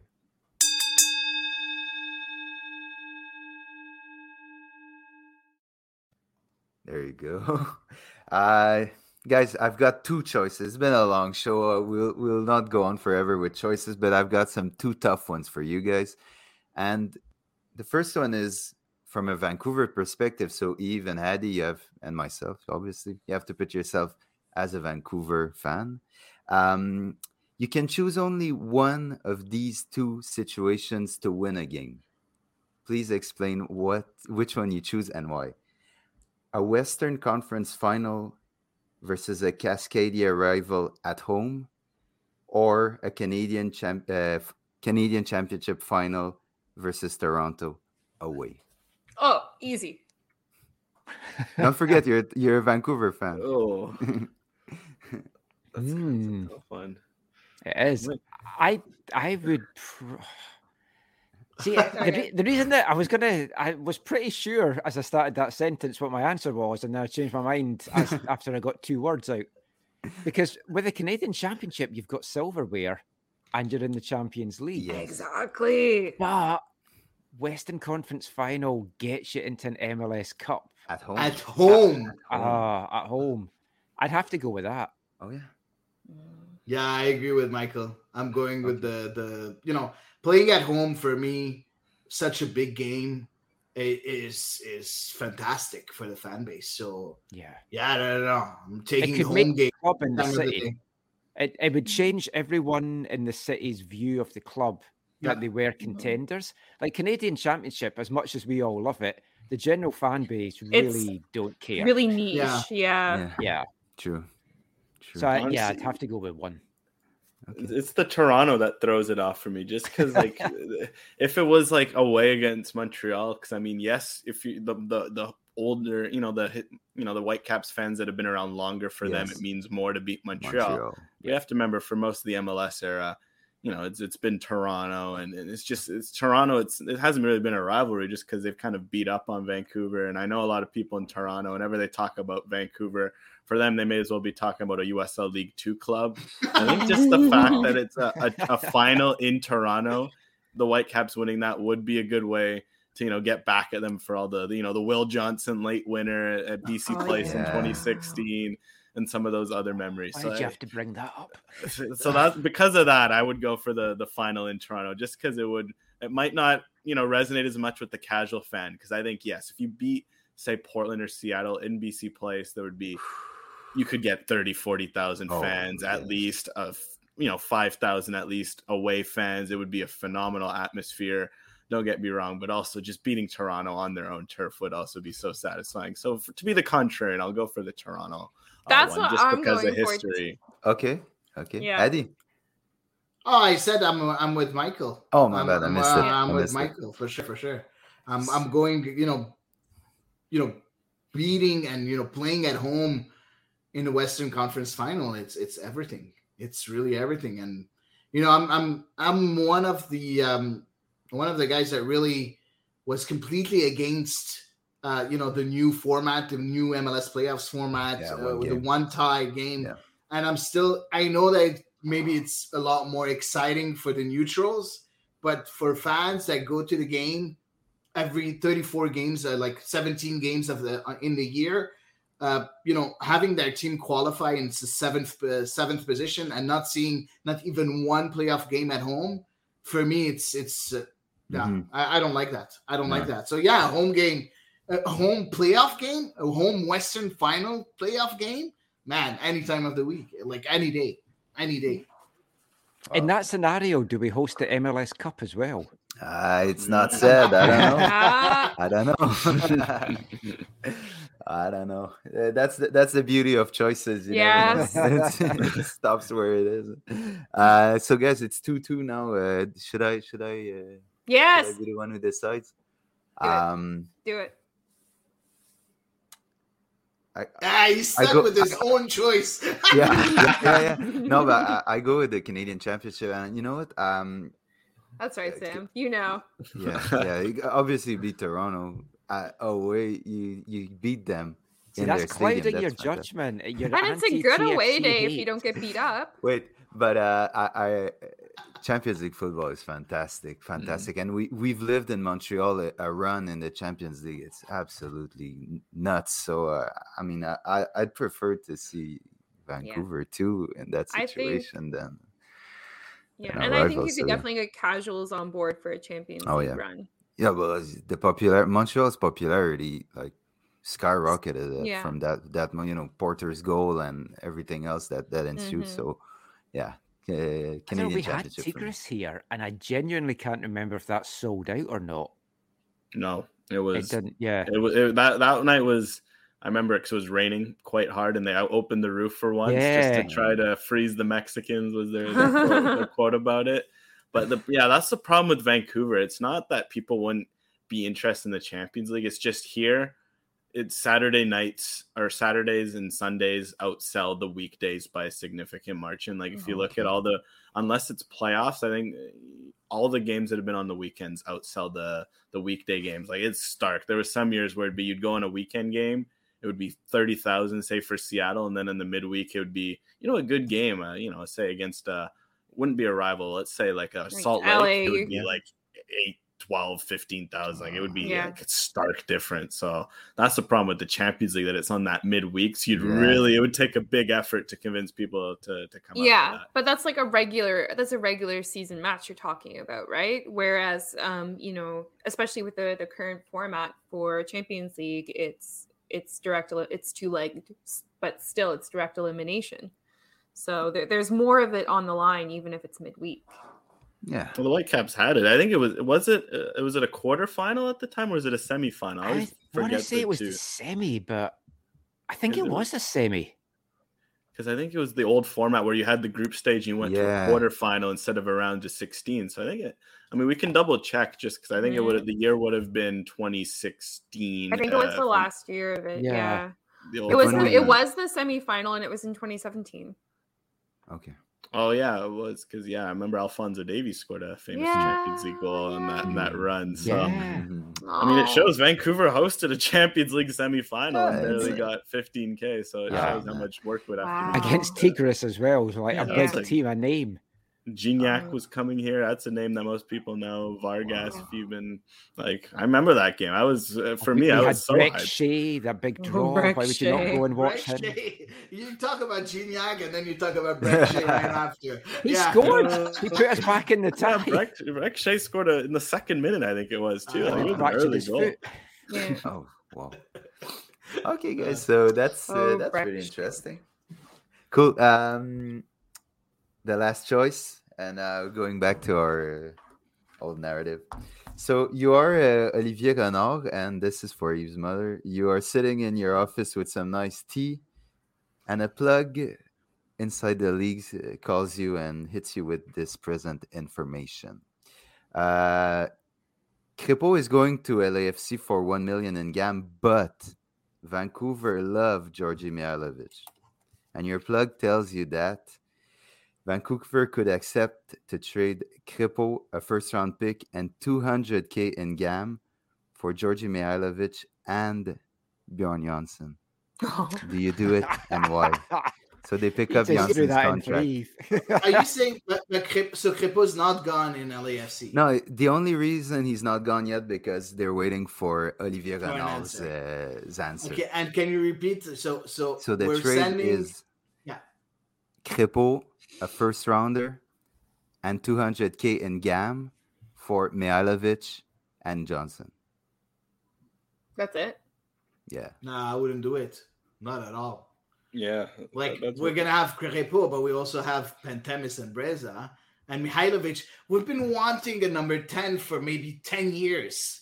And we finally have one. If we're sending him away, I need a lot of money or a lot of good players. So, no, I don't agree. Okay. But you get rid of Johnson's contract. I don't care, man. Okay. We're able to buy out. We're able to buy out his contract, right? Don't forget, guys, that we were allowed to one buyout every year. Yeah, So. well, still hasn't happened. Won't happen. But it might Still happen. time. You never know. There's still time. Exactly. Michael said it. TikTok, yo. Yeah, get on it with Olivier Renard. But I mean, honestly, the perspective of the trade, I think, is clouded by the fact that Crepeau wants out. Because if you're the Whitecaps, that's an awesome deal. Like, you have a goalie who's already on his way out. You just add a draft pick, which, whatever, theoretically, and you want to be relying on your academy anyways. 200K at GAM, you supposedly got a boatload of it. You're getting away with 3 assets you don't really need. You get a guy like Georgi Mihailovic. I guess supposedly the Whitecaps don't need, but in this hypothetical, no, I'd take that player. You take a good player and you figure out the pieces around him. If you're Montreal, it's just the fact that Crepeau wants out. You probably have a little more leverage than having to give away a player of Mihailovic's stature, especially, like even had he mentioned, if you can buy him out, if you can buy out Johnson in the first place, do you really, he's kind of seems to be the reason the trade is happening. He seems to kind of be the anchor you're kind of trying to get rid of. So I think maybe if the player isn't Crepeau, it's someone else, then it gets a lot more interesting. I don't know. You talk about the Whitecaps needs, say you're throwing out a name, Montreal needs a left back, say it's someone like Christian Gutierrez. Yeah. All of a sudden, Gutierrez for Johnson, I'll do it. Well, we'll say it's Gutierrez 500,000 for Mihailovic, or and Johnson. Then we could start to get into an interesting discussion. But I think for Vancouver, it's too much of a no-brainer. And if you're Montreal, you say no. Okay, Michael. Okay, Gutierrez, 1 million in GAM for Johnson and Mihailovic. I'll do it. Or Sirois. Yeah, I think if you're Vancouver, you take that deal, even though you don't really need Jordy, but you'd find a way to fit him in somehow. You'd make that work. Montreal, I think they could look at it as, the fan base don't like us because of the whole name thing. They were mad because we let Crepeau go. Now we're bringing him back. This would maybe be a little way to make amends. Prodigal son returns home. We do get a dead weight off our roster that we want to do. I think they would maybe do it. There's other 10s out there. I know it would maybe put you in a mess initially, but I think long term it would be beneficial to Montreal. Interesting. Eve. Oh my God, I can't believe I'm going to say it. No. I will send Bjorn Johnson free of charge. Like, go ahead. I would genuinely take him. I like him. Fantastic. Take him. It's done. On a free. I'm not joking. On a free. Have him. He was really nice on his introductory press conference because I jumped on that and I thought, what a nice man. Yeah, he's very nice. I think he must be, and so I really do feel bad for kind of the amount of stick I give him on our pod. Like, I have nothing against the human, just to be clear, but for the player, we had Eric Chenois with us, and he did a Herculean effort to make a case for Bjorn Johnson, which was all about his body hold up place, or using his body, and I was like, bro. $1 million+ a year for 2 goals. No. So anyway, no, I actually think no. I actually really think no. I think Georgi Mihailovic is really, really important because whoever is up top gets that service from him. And I think it would really put a stick in between Montreal's wheels to be hamstrung so close to the start of the season and start of Champions League without a playmaker. So solely based on that, no. All right. So go ahead and take Bjorn. Yeah. Eddie? Sam, what's your opinion? I wouldn't do it. Okay. Keep Georgie, and if you have to buy out Johnson, you do it. But I still want to give him a couple of games, and try. But then no, because then he's on the salary. I don't even know how to say it in English. The salary cap. Yeah. He's on the salary cap for the year, whereas if you do it in the off season, he's not, and that frees up that budget space. So I don't want to give him a couple games. Yeah, but I'm assuming he's staying anyways. I don't think they're going to buy him out. So he only has a contract for a year, right? Yeah, his contract runs out at the end of the year. So I think, and you know what? Again, we said it a few times here on The Ball Is Round. We joke a lot on Bjorn Johnson, but you never know. He could be very good for us this year. So sometimes it takes a while for some players. And one player that I could name is Gignac. Again, Alex talked about him earlier. Gignac, when he came to Marseille, his first year, his first 2 years were really bad. And then he started picking up and he started scoring goals, dozens of goals. And he started being, the best striker for Marseille. So some players take time to adjust to their new environment. So we'll see if Bjorn Johnson is this kind of player. We'll never know. We'll see. Absolutely. Thank you for playing choices, guys. It was fun. And thank you for being on the show, Michael and Alex. It was really, really interesting. Great to have you. And if just quickly, if our listeners want to hit you up on social media, where can they find you, Alex? You can just find me on Twitter at Alex Gange-Ruzic. Pretty much all my stuff is on there, so you can see what I'm up to. Lots of mostly just Whitecaps, Canada, men's and women's national team, and CPL whenever I can.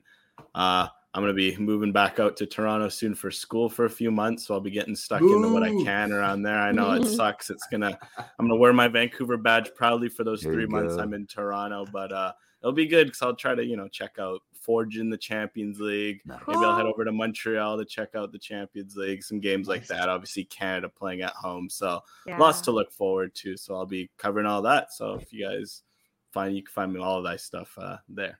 But it was a pleasure to be on the show. First of all, thanks to you guys. It was 3 hours flew by. Shows how good it was to chat and just bring up some of these awesome choices and all this stuff like that. It was a good time. Thank you, Alex, man. It's a pleasure to have you, man. And Michael, I just want to start by saying Alex's stuff that he does, his deep dives on the national team, men and women, is fantastic. So if you aren't familiar with his stuff, definitely check it out. Some of the best coverage that's out there. I'm found on Twitter at AFT in Canada. You can find all our stuff, aftn.ca, all our podcasts and stuff on that. I'll just plug our latest one. We've got a long one, not as long as this. I thought mine were long at 2.5 hours, but this has pipped me. We've got a couple of interviews in that with some with TSS about League One BC and Kwame Awuah, David Egbo and Theo Bair as well. Wow. So check all that stuff out. Cool. And thank you for being here, Michael. Thanks, Hedy and Eve. As usual, it was a pleasure. And big shout out to CanFC for the platform. Thank you to all our listeners who logged in or listened during the week on the podcast version. It's great to have you and to hear from you on Twitter and Facebook and wherever you find us. So until next time, have a great week, and we'll catch you next week for another episode of The Ball Is Round.